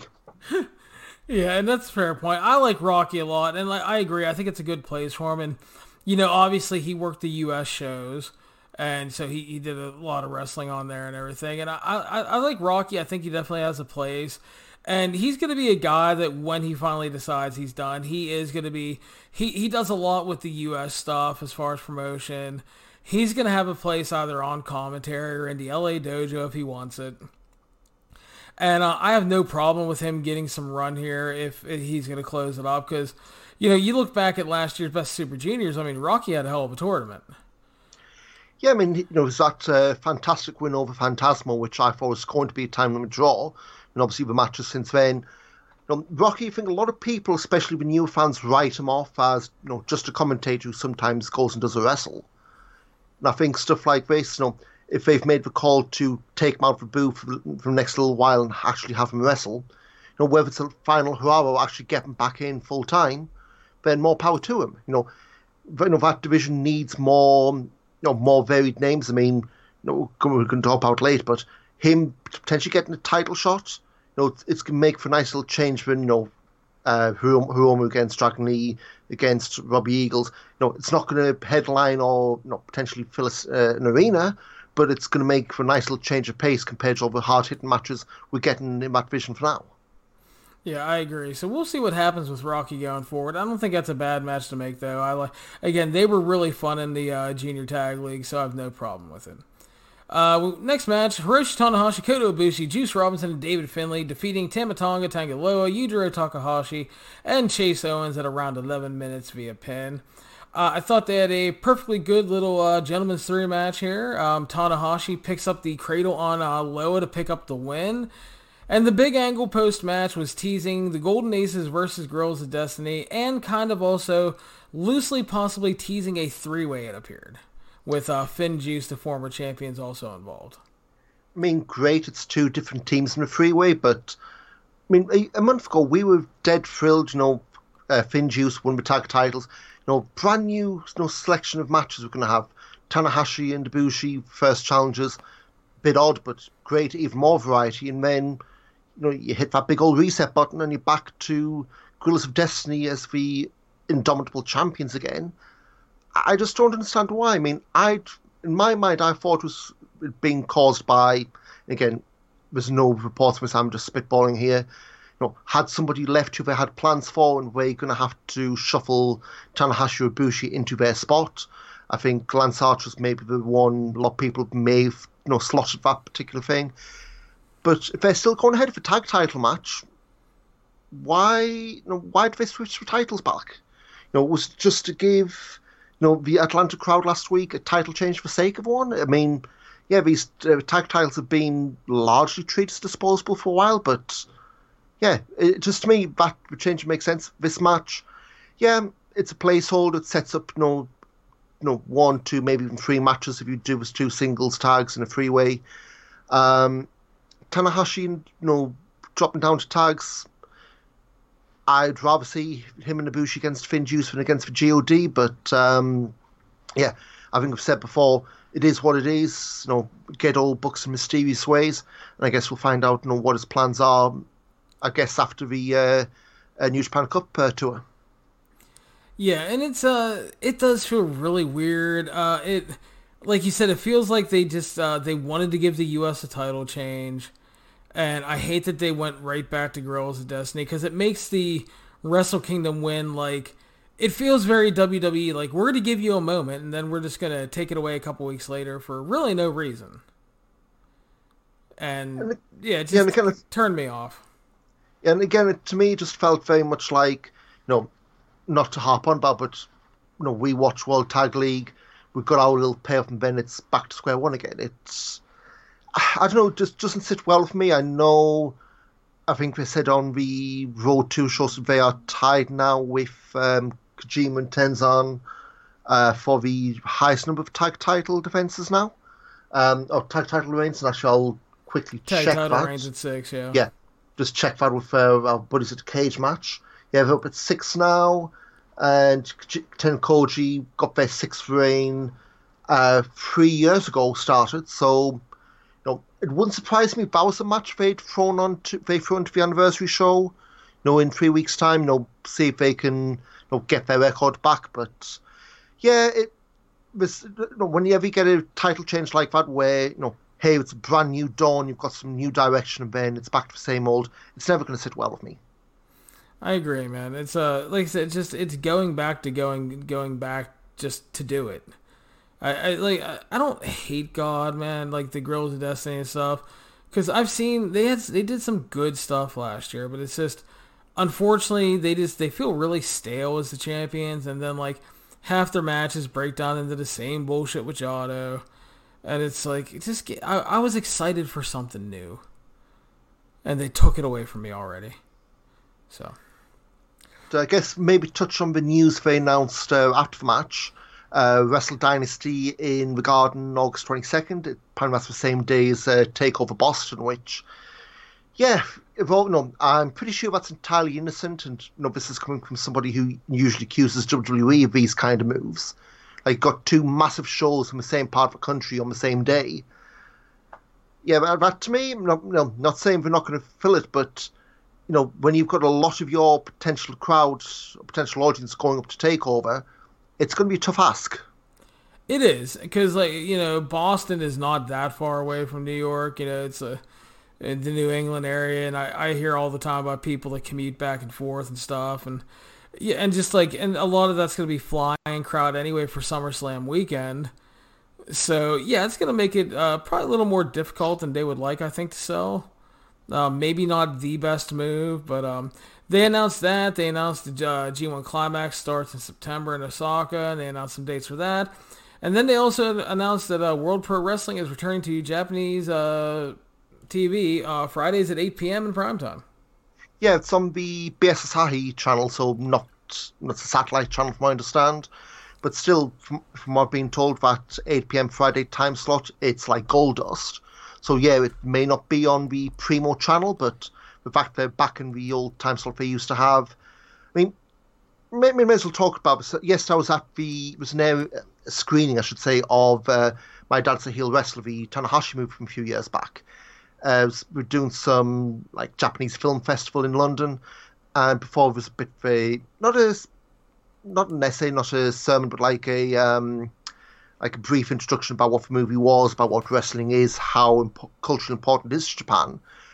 And there was a few people in the crowd who recognised, big wrestling fans, who try not to laugh because it's a whole, you try and teach your grandma how to suck eggs kind of thing here.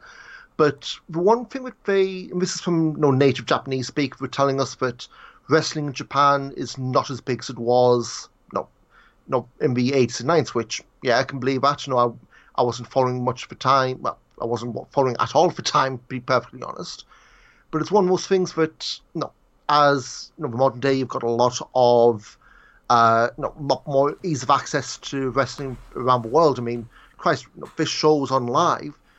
10 years ago, you'd have been pushed off to get it on, from a tape trade and maybe get it a month later if you're lucky. So it's that kind of, ease of access where for people like you and me and a lot of others, it feels, well, it's really big because I can watch it live. But maybe in Japan, yeah, we're seeing the bigger crowds. It's getting hotter, but maybe not quite the peak. Although, as I mentioned to somebody this morning on Twitter, the whole thing of what we consider the peak, you've also got to take into account the whole thing of numbers being massaged. Chris Charlton's book Eggshells, there's a lot of references about how crowds were artificially inflated, not in terms of people getting in for free, but they would get, I'm throwing numbers out here, maybe 30,000 people and claiming 50,000. It's pro wrestling, go figure. But now we're having to be a lot more legitimate with numbers.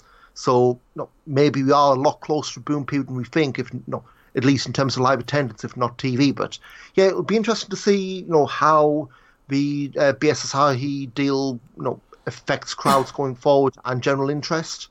Like I said, it's a golden time slot, and with the G1 coming up a lot later in the year than usual, that probably about perfect span of time to whip up interest and see if that translates into bigger venues being booked for G1 and bigger gates overall. Yeah, that is. I think that's what everybody's kind of looking forward to seeing, is how it does impact business, because obviously, Wrestle Kingdom, I think we agree, did very well on the 2-night deal. I mean, with Dash, you did almost 80,000 over 3 nights. Again, they sold well in Sapporo. They sold out Osaka Joe here. And like last year, they were coming off an all-time year as far as selling live gate and everything, despite the fact that everybody was trying to tell you that it was like a down year in New Japan, that it's no good anymore. But yet they were still selling pretty well, and you look at live attendance and how important it is to various businesses, and WWE's live event business happens to be down, and they're doing less live events right now because of that. Because even the quote-unquote super shows with Raw and SmackDown aren't even drawing very well. But again, it goes back to the core issue of the product. If the TV product isn't worth your time, you're not going to see the live touring version of it. Oh, damn right. So, back to our show, though. We had tag team action. Okada and Will Ospreay defeating the Dangerous Tekkers of Taichi and Zack Sabre Jr. just under 12 minutes. Thought a really good tag here. I enjoyed it. Went about 3.5 on it. I thought the best thing is the 4 continued their established rivalries coming into it. We have, I know you're going to Zack Sabre Jr. and Will Ospreay on the 14th, correct? Yes, indeed. Be shooting off straight after work. Your call's only about 10 minutes on the tube from my office. So, yeah, nice needs to get you after work. I've obviously made my excuse, my better half, why I'm spending Valentine's Day for wrestling and not with her. But, yeah, it's, we've come to an arrangement, shall we say. So, I've loved a lot of the Will Zach stuff, just all the shit talking from Zach and everything. I think they've created a really good dynamic. And the thing I'm feeling, I don't know about you, the thing I'm feeling from this Okada-Taichi feud is, they tried to have Taichi come close and quote-unquote be on Okada's level in that singles match. I think Taichi's beaten him in the New Japan Cup. Yeah, my take last week, they went just over half an hour in the main event on Saturday, I believe. 1 second. Sorry about frog my throat. Yeah, so they went half an hour last Saturday, and to me it felt like they didn't need to go that long. Okay, No. you're elevating Tai Chi a little bit, and I think since then he's lost most of, if not all of the matches since. Um, and I think with this, the fact that Okada's beat Micah Drum, Okada's the champion. There's no obvious title match being set up, and obviously I think it's way too soon for him to go back into title contention anyway. Yeah, it would not surprise me. Maybe not finals, but quarter of the semis. Obviously, they haven't announced the formatting. I don't think it's going to be that wild. Was it 32-man bracket we had last year? I could see it just being maybe a 16-man field. But yeah, I think out for two for me, this was a match of two halves. I'm not keen on matches where they stick together two feuds and one's already been paid off to an extent on the tour. So the Okada Tai Chi stuff, I could take or leave. Sabre and Ospreay, obviously I've got the added investment of going to the rematch, but their stuff now I was completely invested in. I think obviously we'll have Sabre come out a little bit later on, but I can see the title changing in Your Call next week. Sabre's had that for a long little while, and it kind of leads on to something I said. That's something I'm going to be putting my preview of High Stakes on Back Body Drop this week. Sabre's had that Rev Pro belt for a long while now. You had the brief time when Hiroshi Tanahashi was our leader and never defended in England, go figure. But Sabre's gone on record, whether it's for a trolling interview or what have you, that he's not planning on coming to the UK often. He'll come if he's booked, but he's not someone who's going to be on every show. Now, Ospreay's based in Japan as well. He's not going to be on every show either. But he's been making noises about coming back over a lot more, whether it's for Rev Pro, whether it's for OTT. So I can see Ospreay winning that belt, if only just to be like an olive branch to Rev Pro fans who feel a little disgruntled that the belt hasn't been defended much in this country. I think somebody worked out that last year on the Rev Pro shows that the Rev Pro belt was last defended in the UK in March, and that was effectively a New Japan show in all but name. The show's called Ingobernables, for crying out loud. It was all LIJ heavy. So yeah, I think I could see Ospreay winning the belt on Friday from Sabre. And if you want to tie into Rev Pro booking, David Starr left the company last summer. Was that match that was completely divisive, the way they did runs and what have you. And I could see them rolling back to that, this summer, do the rematch and maybe get the belt away from New Japan's clutches after all. The one thing I will say before I move on with this, I get why they did it, but it is not a good look for Rev Pro that the main event of their first big show of the year, they couldn't announce until 10 days out because New Japan had their stuff to finish. That bit for me just did not sit well for me as a Rev Pro fan first and foremost. Yeah, I understand why, and that kind of goes into like how they would announce stuff in the U.S. too, because it's like you need to sell tickets, and not everybody is just gonna buy on the New Japan name. And like that Dallas show, the reason that G1 show didn't sell as well as it should have was because they waited so long to announce stuff. And I can see that as that's obviously a big problem with the Rev Pro thing right there, because yeah, it would have been nice to have that match ahead of time. I mean, how's it looking? Are they going to sell out that show, or? So I guess in Japanese terms, you'd call it no vacancy. Kevin Kelly said there was south of 10 tickets left. I've just had a look on the Rev Pro ticket website, and I can't confirm or deny that. It's letting me buy no more than 6, but there's multiple blocks. So worst case, you'd say there's maybe 30 tickets left, but bearing in mind the build they've done to this and the card they've got, I mean, for crying out loud, if you're not a fan of Sabre v Ospreay, they've also announced LA Park against Eddie Kingston on that same show. So if it's I would be extremely stunned if we get to Friday and there's still tickets left to buy. Let's put it like that. Yes, I saw the LA Park and Eddie Kingston thing, and all I could thought is somebody's going to die. Well, especially it's an ODQ rule match as well, so that is going to go all over Your Call, and I'm very glad I'm on the balcony for that one. out of harm's way. Stay in safety, Ian. Don't make eye contact with LA Park. Well, I'm not front row. I used to go front row for Rev Pro, but yeah, those kind of shows, I've seen what LA Park does. I have no intention of making eye contact, let alone grabbing his mask. Let's just put it like that. Very good. So back to our show, we had Jay White defeating Sonata 21-55 via pin. Gonna be completely honest, I think you felt kind of the same way, if I recall. I wasn't really feeling this match going into the show.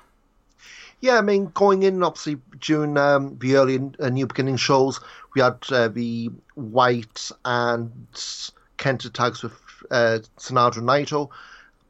Out of those tags, this match I was a lot more looking forward to because we had T-shirt Naito on those tags, and you know what you get with T-shirt Naito. I had a lot of tech issues during this one. My computer locked up, had to reboot a few times, so I missed maybe 2-3 minutes when I was trying to get the feed on my phone and on the computer. But yeah, I was pleasantly surprised with this. I thought they were going to lay an egg on this. They didn't. No, neither of these guys, I'll admit, I'm huge fans of. They surprised me. The only asterisk you want to put it there, Ghetto's interference. Why? It's a match. There's nothing on the line. It's not like this was a top contenders match or anything. It just felt like Ghetto interfered once, twice too often for me. And it's like, you just don't need to do it. I mean, Sonata, okay, he got the monkey off his back when doing the Paradise Lock on Jay White, but there's bits about Sonata's matches, and you could maybe say the same thing, but definitely for Sonata. That series where he does the skull end and just goes, right, I'm going to let go so I can do a moonsault, and then 99% of the time he misses. Learn from mistakes? I mean, how many times has that been a thing and then he ends up losing the match? It's like for Kakeshi these days.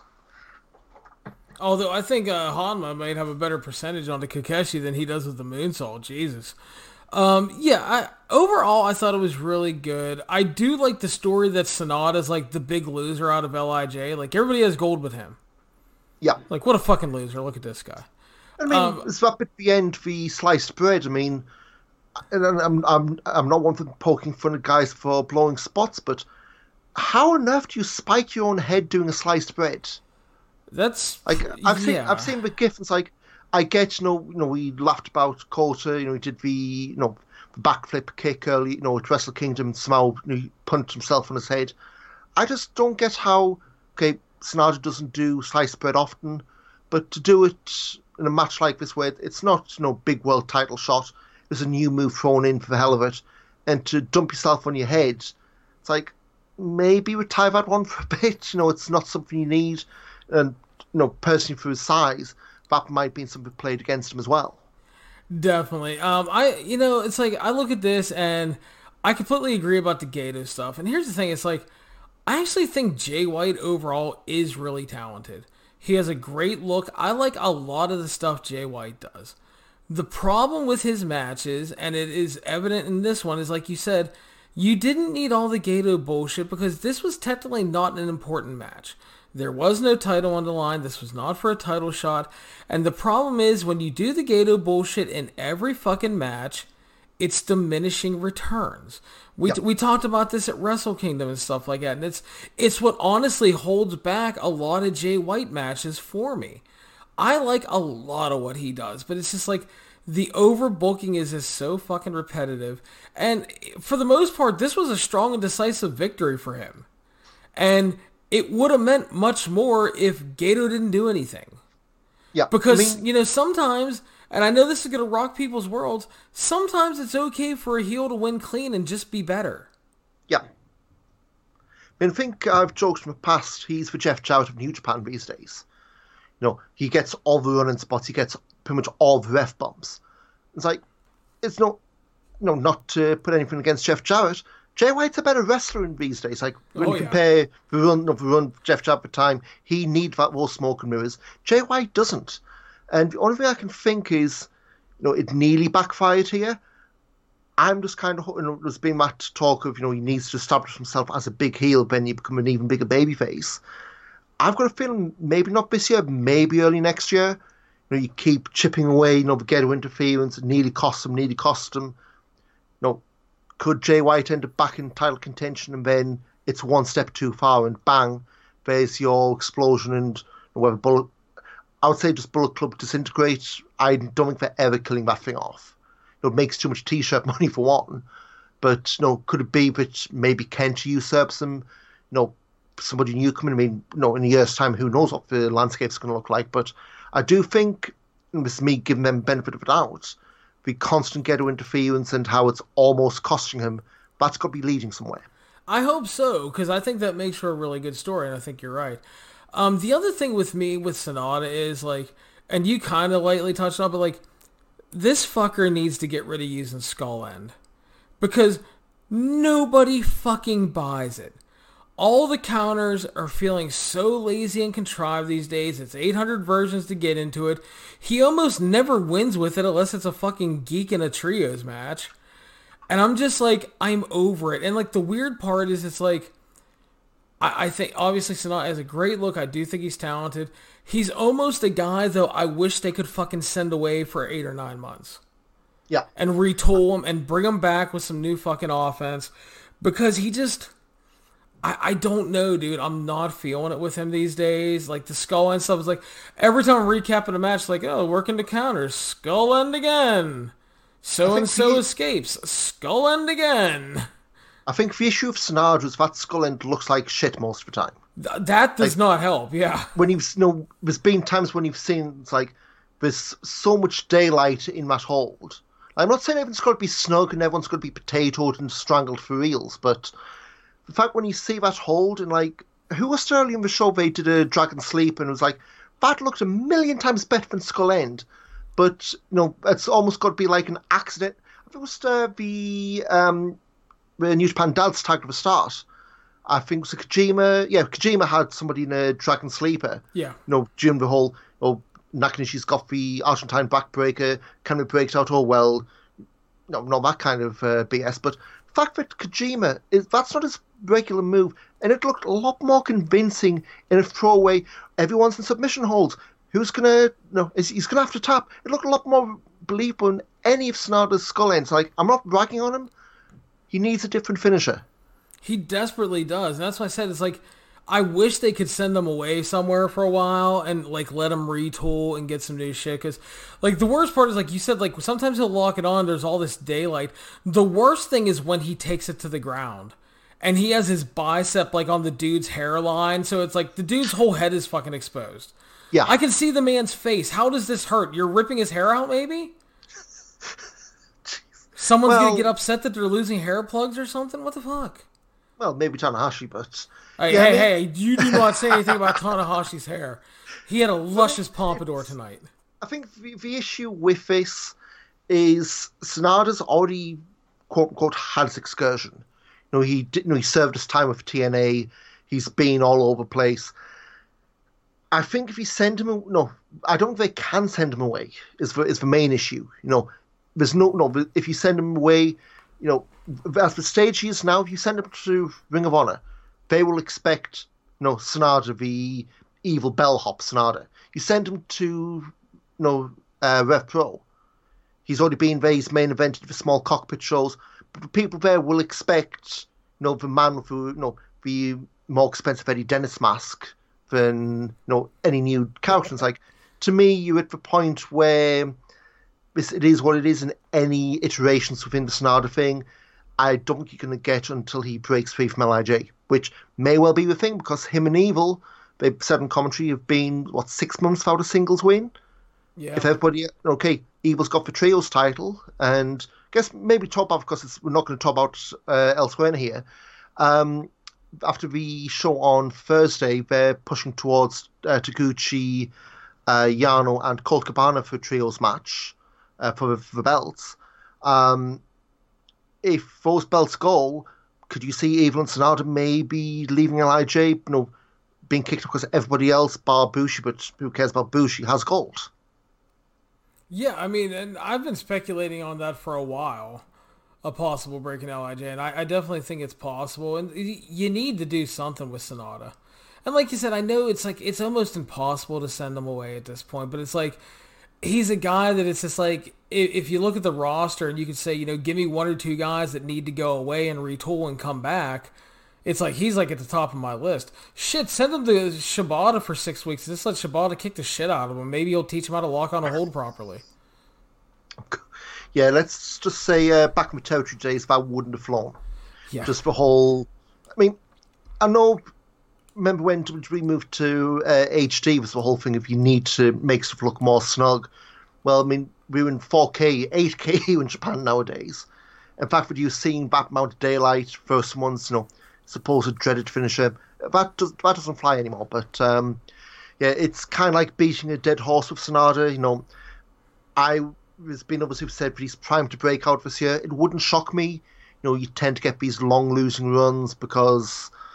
Well, if he does break out, it's an instant rematches, I guess. But at some point, when you've been beaten that long, people, it's going to be a lot harder to care.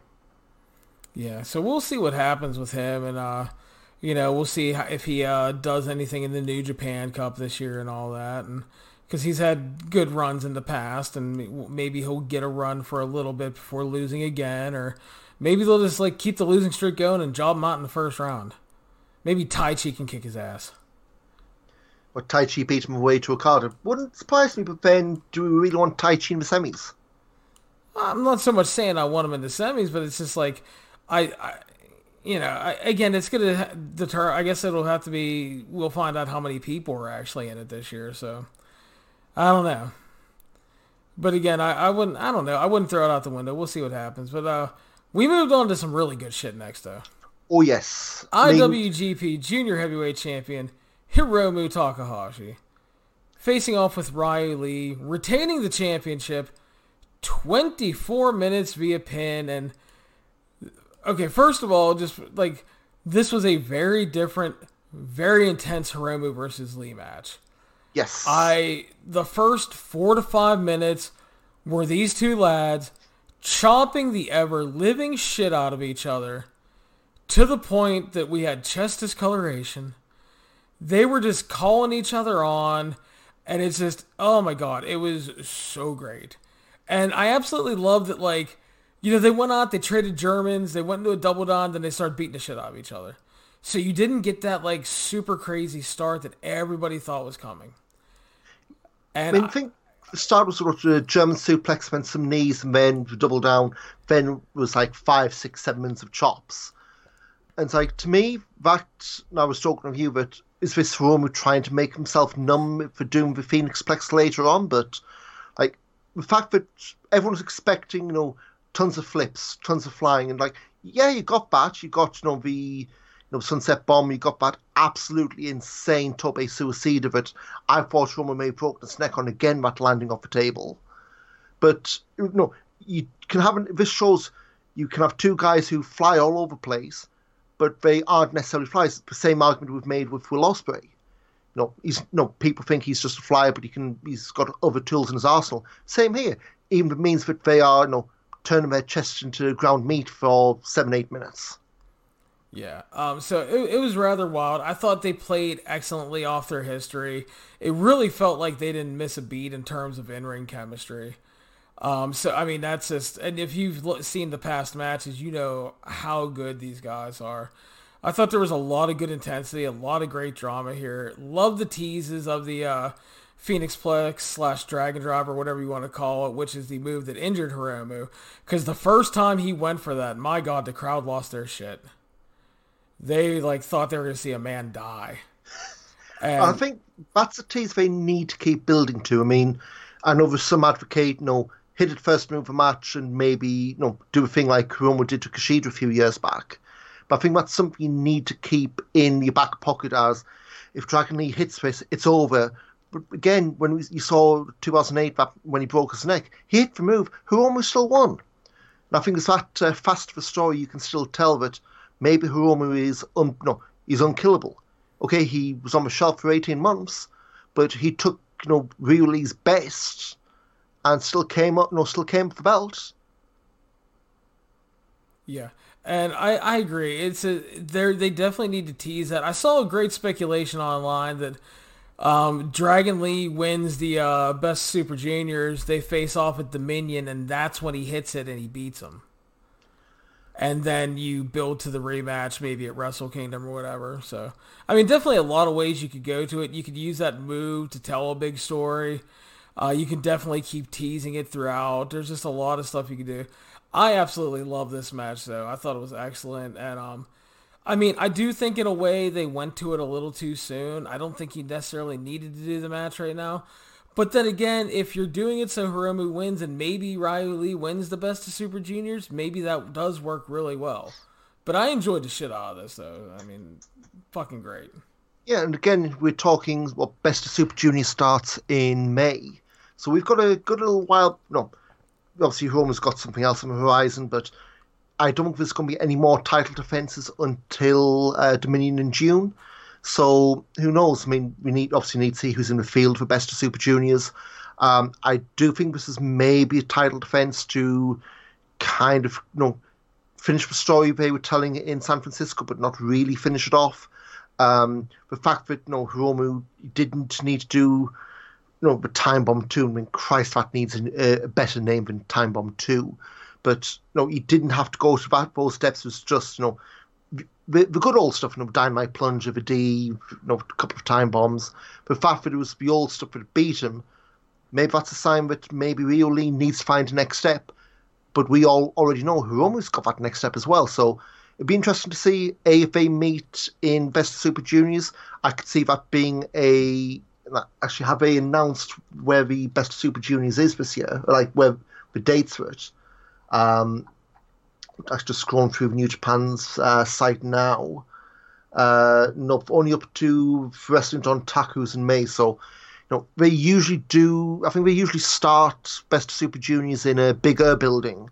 So it wouldn't surprise me if that was a block match, early on in the tour, or maybe even on final night. Final block night, not the final. And that'd be something where Ryu Lee gets his win, but it doesn't necessarily, give him the block, for instance. But there's a lot more talent. I think they said they've met 19 times in singles matches. And to me, this is a feud, but it doesn't feel anywhere near like it's over or like it's, even running low on juice. Obviously there's real world stuff that's helped, but the fact that, 19 matches and it feels like they could go a lot longer, that's a sign of a really good rivalry there. I agree, exactly. It would be definitely interesting to see how they book out Best of Super Juniors and obviously who will be involved this year. I think there's honestly a chance, I think, there's a good chance, someone like TJP will be in this year because he worked the tag tournament and he worked Super J Cup.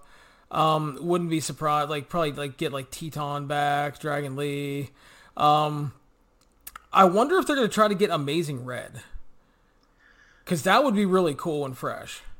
Yeah, I mean, obviously, a year ago he was flat out retired, and then Will Ospreay dragged him out of it. The only concern that I would have is, would he be able to hold up to a full tour? Obviously, he's done the USA tours, the Best of Super Juniors, that's usually 18 nights, okay, half tags, half singles. I'm not saying he can't, I'm just wondering if he feels he would be up to it. The other thing I would maybe say in terms of, different additions to the tournament, there's been some speculation that David Starr may be in the tournament. Obviously, he goes back with Rev Pro. He holds the Southside title, which technically is a heavyweight, but I think he's also underneath that weight limit. Again, kayfabe, you can do anything. And there was talk when he left Progress and reappeared in Rev Pro that maybe that was hammering the WWE door closed and going where Rev Pro would take you. It wouldn't surprise me if he's in there, but then obviously that takes him out of any kind of bookings outside Japan for a month. Plus, he would be in the El Fantasma role from a year ago of being a foreigner coming in, and for a guess and come out wrong. I guess David Starr has worked Japan in the past, but let me just double check for 1 second. But another name that has flown up, which, so he hasn't worked Japan in the past, but he's worked 2 shows in Israel, which doesn't surprise me, but for whatever reason, Cage Match lists that's Israel. But the other name that has come up, which ties into the Rev Pro show this weekend, El Fantasmo, current Rev Pro Cruiserweight champions, defending against Michael Oku. Might be a bit bit early for him. Like Oku a year ago was a glorified contender, if pro called. He's now not full time. He won the British J Cup back end of last year. I wouldn't be too shocked if Michael Oku found his way on that tour. Yeah, I was thinking of that too, because I remember I reviewed the J Cup, and I was wondering if he would kind of get the Phantasmo treatment and brought in. So, yeah, I'm kind of interested to see what they're going to do overall, because, I mean, obviously, Liger wasn't in last year. He's not going to be in this year. And just, I think they have a lot more to play with this year, which is really interesting to me. And it'll be interesting to see also who gets frozen out. Like, does Dookie get a shot again this year, or is he left on the outside? Because, I mean, he was a replacement last year, obviously. But they seem to like him enough they keep bringing him back. I think with Doki, he obviously was late replacement for Desperado. If you're looking at, was it 20-man field they had last year, 2 lots of 10? I can't see him being in it. He's lost. He's been eating every single fall in matches he's been in on the Fantastica Mania tour. I can't see him being in, but yeah, I mean, obviously, I think we've already talked away into saying that Trioli is going to win Best of Super Juniors anyway. So if you have 19 men in the field, it's going to be a crapshoot. Actually, looking at IMDb, the Fountain of Knowledge, apparently Michael Oku's 27 this year, so it'll be 27 by the time Best of Super Junior rolls around. That shocks me because he's really just come up onto the scene. Obviously I thought he would be a lot younger than that. IMDb may be wrong, and if it is, my big apologies, Michael Oku. Have word of IMDb on that front. But yeah, in terms of experience on the UK scene, he's had a few years, but for the last 12, 18 months, he's really had big time experience. Whether that would translate into being New Japan ready, well, if you want to bring politics into it, he's also fairly regular with progress, and there's obviously some ties there. That may be one way he needs to make a call one way or the other, which door he wants to open, if any. And we'll find out. I'm interested in what the potential field looks like. I'm really interested to see how they're going to work the New Japan Cup this year as well, because it feels like you have a lot of names you could pull from for both, and just seeing how they're going to freshen things up, because obviously it feels like, New Japan Cup wise, feels like Lance Archer is going to be out of the mix here, feeling with him looking to be gone and everything, and just I'm really interested to see what they do here. There's so much damn talent on the roster and who they have available to them. So, but we will find out. I guess we're going to find out after the Nakanishi show at the end of the month what the field is, they said. So, we go back to the card. We had the United States champion Jon Moxley defending against Minoru Suzuki. They killed each other for 18 minutes. Yeah. And Jon Moxley retained the championship. And I'm going to tell you, I was a little surprised with that, because with him having the big title match with Jericho coming up and not being able to obviously work the quote-unquote New Japan USA shows, thought this would be the time for him to drop the title, but that was not in the plans. Ian, what did you think of the match? So it was a match, I thought both guys clearly were loving it. I mean, from the start, they were doing a chair duel and it wrapped up like that at the end. I was having more tech issues during this, so I missed bits of it, but was able to keep up. Yeah, this was one I had tagged in as just being like a good old, almost like a Bruiser Brody-like brawl, and they delivered. I think throughout the whole, obviously Moxley wasn't on the Road 2 shows, but they teased for table stuff last week, paged off here after Gino Gambino shot himself, and when isn't that fun? But yeah, I think for me the result was a lot more surprising. I mean, I don't know if that telegraphs Moxley's not winning the AEW title, or if they do get the belt off him, is it going to be in a freeway? Because to me, that United States title was created with the US expansion in mind. And you can't have a US title on a guy who can't wrestle for you in the US. I know there's all those question marks and rumour and what have you that he may have an out in his AEW contract from April. If that's the case, we'll see. It's only 2 months' time. But yeah, I mean, result aside, I thought it was absolutely fantastic as a brawl. I went 4.5 on it. I had a bit of a fear about maybe going higher, but it's the kind of thing for me. I thought mean, this went, how long did it go? Went, 1805. that flew by. I honestly felt it was a lot longer. To me, I think the result kind of tells you they are done with hot potato in this belt for the time being.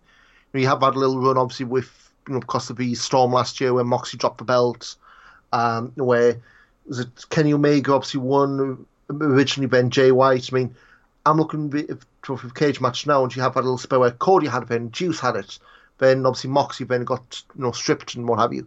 I think this is them putting some stock into the belt. Like, you've got to remember, we're still at the early days of that US expansion. I think if you've got John Moxley, having that belt now, he's had it, okay, he's only had it a month now, but he had it for 4 months beforehand. If he gets a bit of steam behind this run, the guy who beats him, if that's the guy who is able to defend around the States, I think that's, it's not this reign you're looking at, it's the next one, but again, that big question mark over AEW makes it a lot more intriguing of, does he hold on, and then all of a sudden in April or May, John Moxley's suddenly doing the new Largo loop. Yeah, it's a weird thing. It's like, yeah, I thought this was excellent as well. It was just a wild brawl, and like it's like the best part is that it's different than anything else on the show because it feels so raw, and there's like an unmatched intensity between these two. Just like Suzuki firing up, constantly laughing at Moxley like his attacks don't mean shit. You have Moxley firing up, come on, motherfucker, and all that. Just all throughout, and I thought that it really felt like everything they did mattered to me in this match. It really did fly by. I thought they paid off multiple shows worth of build, like with that table spot and the early brawling they did to get to this match. And they delivered on it in the big match, which is kind of the whole purpose and how you build to a great match. And to go back to the Monster thing, it's like, it's so weird. He exists in this weird limbo between AEW and New Japan, even more so than Jericho these days. And he just feels like he's awesome at everything he does. And I thought Suzuki was amazing here, and it was great seeing Suzuki with all that fire, because like when he's on, he's still fucking great. I don't care if he's like 51 years old. He's a murder dad and he's awesome. I was fully ready to embrace him as the king of the United States. Unfortunately, that didn't happen. I love this though. I was again a little shocked that Moxley retained, but I mean, we'll see what happens here. And then post-match though, shit got really interesting because something happened I did not expect. Zack Sabre Jr., ZSJ ran out, laid out Moxley with the Rev Pro title and choked him out and stood tall. And that was not a match I thought we were going to see. I don't know if they've telegraphed the Your Call match on Friday with that. I know there's a lot of guys in New Japan who have got, whether it's Naito set this new trend off. There's a lot of guys who've got designs on double gold. I mean, obviously Naito's got the 2 belts. Taguchi has got the Never belt. He's trying to get, once for Never belt, he's also in for the junior tag belts. Now Sabre with the Rev Pro belt, mixing in the US belt. I don't know if that's going to be the match. Like I say, Sabre obviously can work in the States. To me, there's something about like Sabre. This is going to be a match, if they do go ahead of it, it's going to be Styles Clash, and I don't know if it's going to be one that is going to go well. Like, I'm not saying they're going to do a go-to and lay a goose egg, but I think it's going to be one where you're going to be going in expecting Sabre to twist Moxie's arm off, and maybe he's going to go in and have to do not death match stuff, but have to go through a lot more brawling than we're used to seeing him with. This match, it's certainly one I would never have expected to see, but the more I think about it, I want it. I think that's the key when you've got a roster this deep. That you can. It's nice to go from story A with hints of story B, then story C. But if you can get someone who's completely out of left field for a match like this, I mean, until that US belt's regularly on those US shows, why not make the United States belt a dream match belt? Yeah, and I don't think there's anything wrong with that right now, because you need to. I mean, if they have access to Moxley and, obviously because of the contract, AEW is cool with them doing it because of the way the contracts are structured. I mean, I think you use them when you can. And obviously, I mean, you look at this match, this was a huge positive addition to this show. And I mean, you can argue depending on what style you like more, but I mean, this was either your match of the show or your second best match of the show, depending on how much you loved Hiromu and Riley. So I mean, just Moxley and Suzuki was great, and then you're getting this match that, like, again, I don't even think I've ever considered it. And then Zack came out, and he's beautiful at talking shit, and there was already a backstage promo. I'm going to see if I can play it. I don't know if I think you'll be able to hear it, but Zack and Moxley with some brief comments after their match here. Let's see if I can pop this up. Been a professional wrestling match, Jonathan. Have you got the techers to beat me? Because I don't think you have, darling. Huh? Jonathan Moxley. You want to come after my team? Huh? You beat 2 of my teammates so far. It's not going to be lucky third. An interesting situation popped up. In the form of the human fucking udon noodle, Zack Sabre Jr. I'm already in. Yeah, I don't know what came across on my end, but I mean, Zack Sabre, I think a lot of people from back in the day didn't put any stock in his promo stuff. They just see him as, the match wrestler. And if you just watch the shows with no sound or don't pay attention, you miss a lot of those glorious lines, like the Ospreay stuff earlier in the night, where he's calling all the stuff about being an idiot and what have you. That show, obviously match on Friday, there's going to be a lot more of that. And if he loses, those meltdowns are going to be glorious.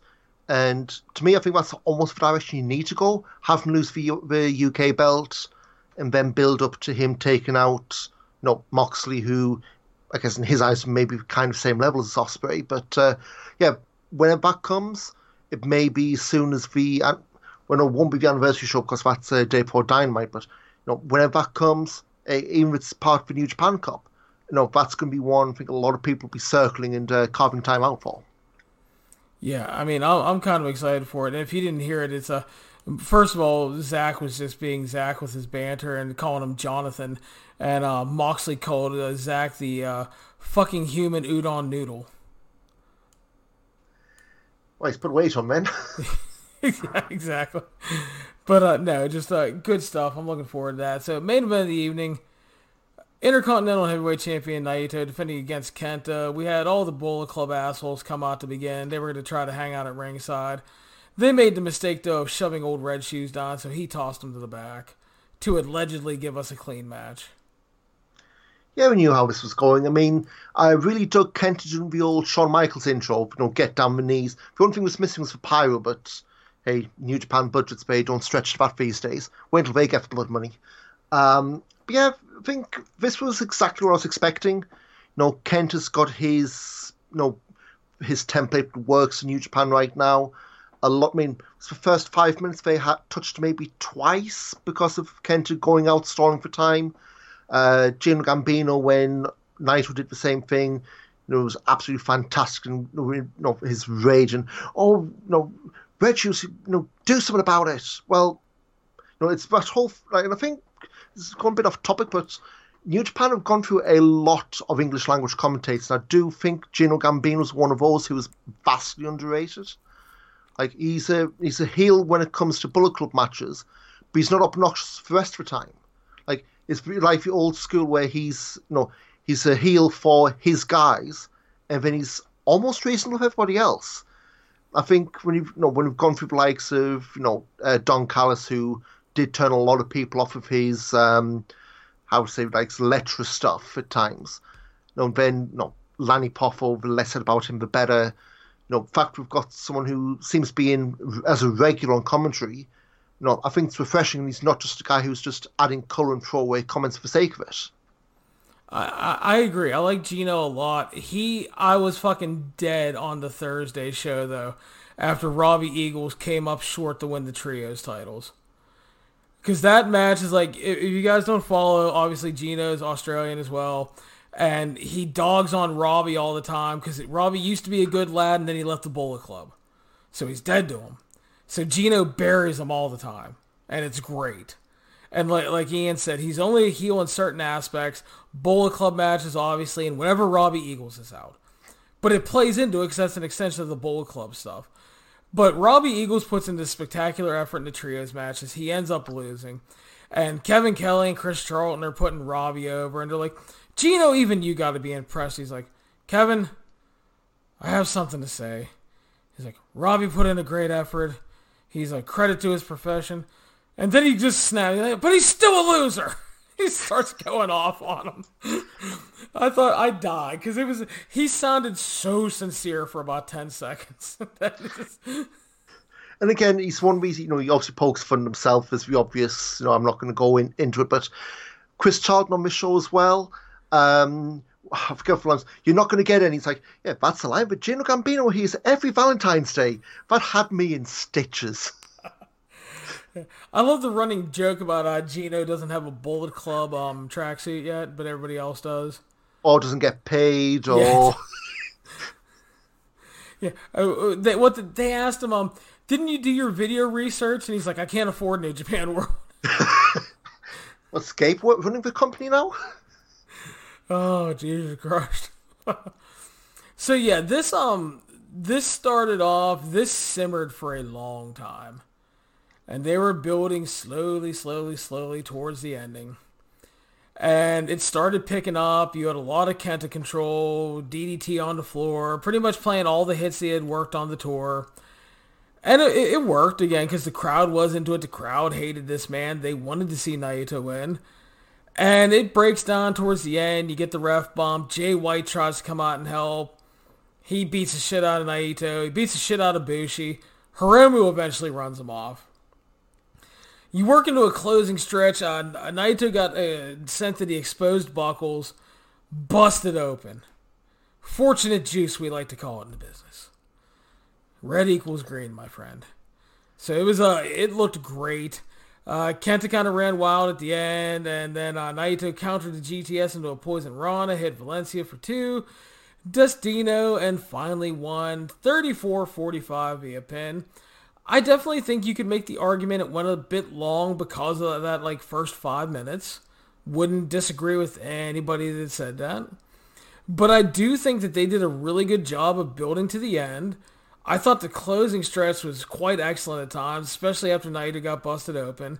I thought they had some really good drama down the closing stretch. Overall, I really liked the main event. Not on par with Suzuki and Moxley or Lee versus Hiromu. But I thought it was a really strong main event, and it played off of what they built to, and you got Naito's first successful defense, and his first win in a main event in Osaka Hall, which has haunted him in the past. Yeah, I went for a flash on this. I mean, the first 5-10 minutes where it was just stalling, this didn't feel like 35 minutes to me. And when you've added the first 10 minutes was literally just, walk around ringside, stall a little bit. That surprised me, I think. With this, I had a lot of fears, like I touched on earlier, because we had T-shirt Naito the whole tour. Naito brought a lot towards the end. Obviously, the blood helped, that finishing stretch helped. But I think a lot's got to be said for Kenta actually, going from nondescript guy on 205 Live to a guy who they sold out Joe Hall here, 11,000 plus fans. And in fact, you've got a guy who really couldn't even buy promo time, when he was in WWE. Plus all the injuries. And now, I wouldn't say you could build your company around him for the obvious reasons, but the fact that in the space of, 6, 7, 8 months since he came back, he's become a guy who, is pretty much one of the centerpieces of the company, to the point where, spitballing, I'm thinking, is he the guy, if, they want to usurp Jay White, is he the guy they do it with? Because, you could make the argument, Jay White came in, tried to help, end up, smart enough duck for missed, but end up losing to Junior for crying out loud. I think that little nugget's got to be something you've got to consider.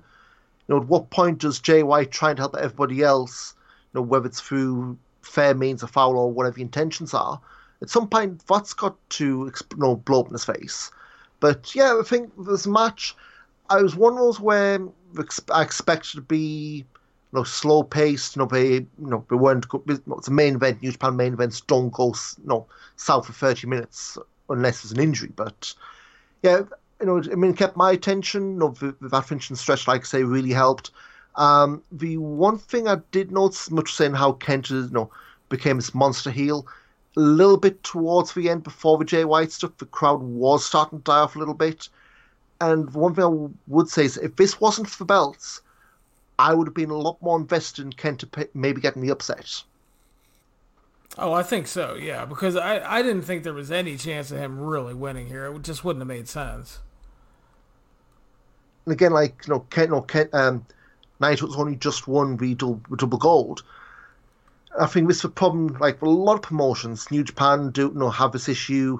Anyone who books the belts carefully, when you do title matches, you kind of know when that belt is not changing hands. 99% of the time, they're not going to. They usually build up a challenger for a long while before you do it, before you change hands of their belt. Like, Rev Pro belt, they're doing Osprey Sabre now. If they did, I don't know, Zack Sabre Jr. against, I'm just thinking of a random Rev Pro guy, Mad Curtis Chapman. If they booked that match, if they had a show, a week before, and they booked that match, nobody would give Kurt a cat and hell's chance of winning, because, yeah, if he won, people would pop, but he's not being built up. There's no challenge. There's no one he could bounce off with afterwards. I do think that's something that, because people have gotten very focused on long-term build, and promotions have gotten focused on, well, he's our champion, he's the guy we're going to build up to be the next big threat. It means that a lot of fans can maybe look behind, peel away that first layer, so to speak, and realise that, well, this title defence kind of means nothing, because that guy, Ray did, I think we did a card to beat Taichi last year, if I remember. Taichi didn't have a chance to win because nobody bought Taichi as world champ.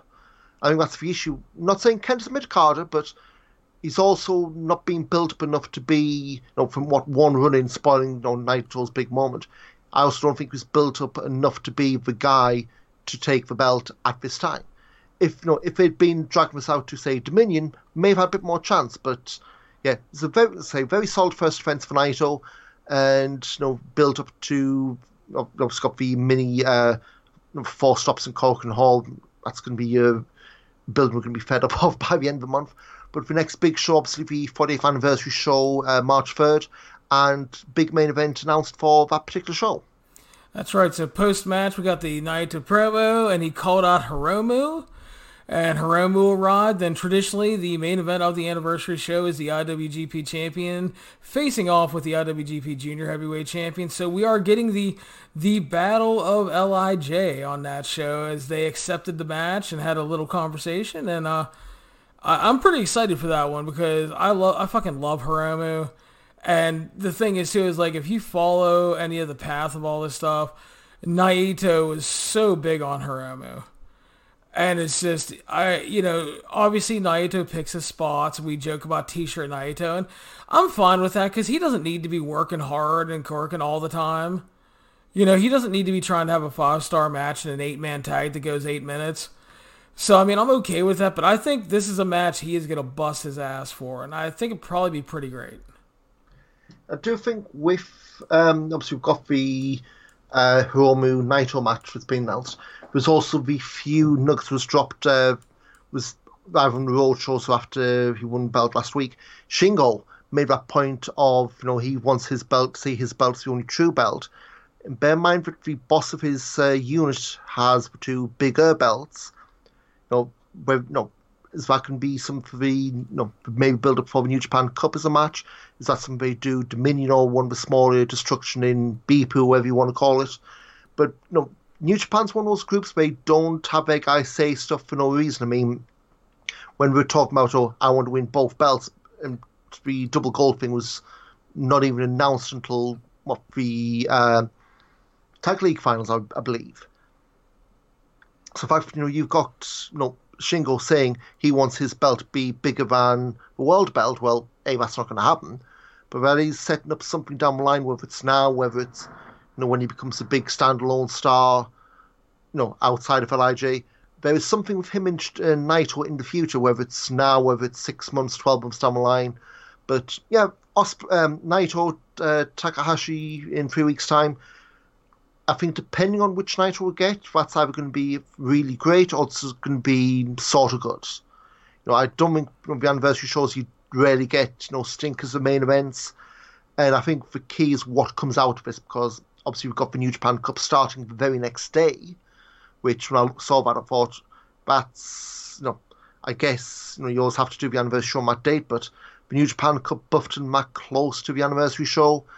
I'll be surprised if there's anything else on that anniversary show that tips anything else off, because obviously, like I say, the Cup does tend to set up a lot of storylines through whether it's people being eliminated or stuff that's teased through matches that could have happened but not actually play out. Yeah, and you mentioned like New Japan rarely they don't have people say things or they don't do certain things normally without paying it off. They're normally excellent at that, and yeah, I think there's just we're in store. I think for a lot of potentially really cool things this year, and a lot of it I find really cool because there's teases at things and we have guesses at things, but there's not a lot of total locked in direction at the same time, which I think also makes it really exciting to see where they go and how they do it. So, but overall, I think the New Japan New Beginnings tour rather successful. I enjoyed. I thought we had a ton of great matches overall. And yeah, I mean the big sellout here to close things off, obviously a big deal for them. Again, announcing the Madison Square Garden show, announcing the TV deal on primetime. A lot of good things coming out of the tour overall, Ian. I'm pretty happy. Yeah, and I think the only down point, again, this is being selfish, no UK date, and I think speculation that that's been done because there's no backer, not say backer willing to pay for it, but they don't believe it's the financial interest, which I was at the Copper Box last year, and my place sold out pretty quickly. I hope that's something they can add on maybe before the G1, but we now had just on this tour alone, the Hokkaido tour, the first few dates of the G1, obviously the MSG show. The longer, the nearer we get to March, I reckon, is the less chance we're going to have any kind of those dates announced this year, which, bear in mind how much success Royal Quest was, I think it's a bit of a letdown. But yeah, I think New Beginning on the whole, fantastic tour. New Japan's back on the road, hitting the groove nicely after Wrestle Kingdom. And like I say, the next few shows, all at Korakuen, and 2 times in those next 4 shows. That's right. And you know what? I mean, shit, I don't even live in the UK, and I want a UK show because I love the atmosphere of that last year. I thought it was absolutely great, despite the fact that Fight TV sucked. Yeah, I mean, I know, I don't know if it's still doing this. I know today's show's on Fight TV, and I looked, they were charging us £20 for it, and it's like, guys, you can buy a whole month New Japan World for £8, I think, is the current exchange rate. It's like, you either don't know, and I get there's a lot of uncertainty or degree of fear, I guess you'd call it, with fear for monthly on-demand services as opposed to iPay-per-view. But it's like, if you're paying more than twice for one show when you could pay, let's say £8, get the show live, plus everything else that's in the catalogue. I mean, I don't want to sound like Michael Cole when the WWE Network launched, mocking people for paying $50 for pay-per-views, but it's that same kind of territory. I mean, I know it's been a bugbear a lot of people have had with the New Japan World site that it maybe isn't the best being user-friendly, but, if you're the kind of person who's paying £20 for, the New Beginning in Osaka on Fight, maybe it's something you may want to look into because, why paying the equivalent of an Apple tax, Yeah, exactly. So I don't know, man, but it's just we'll see what happens. Lots of interesting things. I do hope that, like I said, I liked that UK show last year. I had a great time watching it. It's like I said, Fight TV sucked though, but yeah. I do want to thank you again, Ian, for joining me. It's good having you back on. Since you couldn't join me last weekend, since you had to go to, I'm sorry, Mr. Ian had to go to live wrestling. Yeah, it was a promotion pretty close to us called Good Wrestling, which is a really bad name in terms of searching for it on Google. That's but goodwrestling.com wasn't taken, so go figure. Yeah, they had a no-ring show, which was in the back room of a bar. They taped down some yoga mats, I guess you'd say, and had like a really fun show. That's up on VOD now. We've got photos up on if you go on the website, backbodydropper.com. We've got a link to the photo galleries. I need to update the links on the right-hand side to the specific galleries. But yeah, it's a fun show. Then obviously Rev Pro for Cockpit, same day. That should be dropping on VOD some point this week. Hope to be able to watch it before High Stakes and get the review up. But yeah, it's one of those where, especially around TV, live wrestling just, it's either feast or famine. Obviously you've got Rev Pro, your call this Friday. There's another show on Sunday we're going to for Pro Wrestling Clash, which sadly it's their farewell show. They've been around about 2 years. They're calling it today. So we're going to their farewell. We've seen them a few times. But yeah, the problem is, London, even though Brit Wrestling is supposedly dying, a lot of live wrestling in London if you're looking for right spots. So was good wrestling seriously good? Like, legit question. Absolutely. What I would say is, I know people dunk on like the Gato moves, is the chocolate factory chocolate square, I think they call it, the weird living room building they run in. It's the same kind of thing where they, the space they had, no joke, was maybe 7 foot squared. Like if you were a tall guy lying down, you would have been in the crowd. The matches they had, you're not going to be getting 5-star, match wrestling classics, but just for sheer fun. There's one match they had was a. Did you see the Orange Cassidy show at WrestleMania last year? Yes, I saw parts of it. So they had Chris Brooks and Logan Easton LaRue in the best of 13 falls of best of 13 counts, I think it was. Yeah. They did a cumulative 66 count match, which was fun, but problem was, the referee didn't know about it, was actually in the ring with big air quotes around it.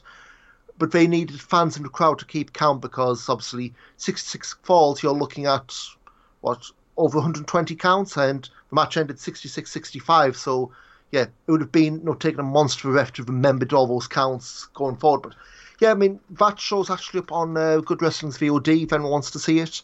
We're on Pivot Share, so it's either buy or rent for show, the whole back catalogue, goodwrestling.com, the links there. But yeah, it was a really fun show, something massively different. They talked about coming back late this summer with a second one. There's a few promotions in and around London talking about no-ring shows as well. So who knows, maybe it started a brand new trend where you can do wrestling without needing a ring. Takes out a big expense, hey. There you go, yeah, definitely. So, well, cool. I always like to hear about different stuff. But yeah, thank you again, my friend. That is going to wrap up episode 89 of the show. You can follow the 411 On Wrestling podcast on iTunes, Stitcher, Spotify, Google Play, YouTube, the 411mania.com website, and any major podcasting platform. Please make sure to subscribe and share the show around. And if you have time, just give us a thumbs up on the YouTube as well. I want to thank Ian for joining me. Go to backbodydrop.com to catch all of his reviews, and I will talk to you Wednesday night with Steve.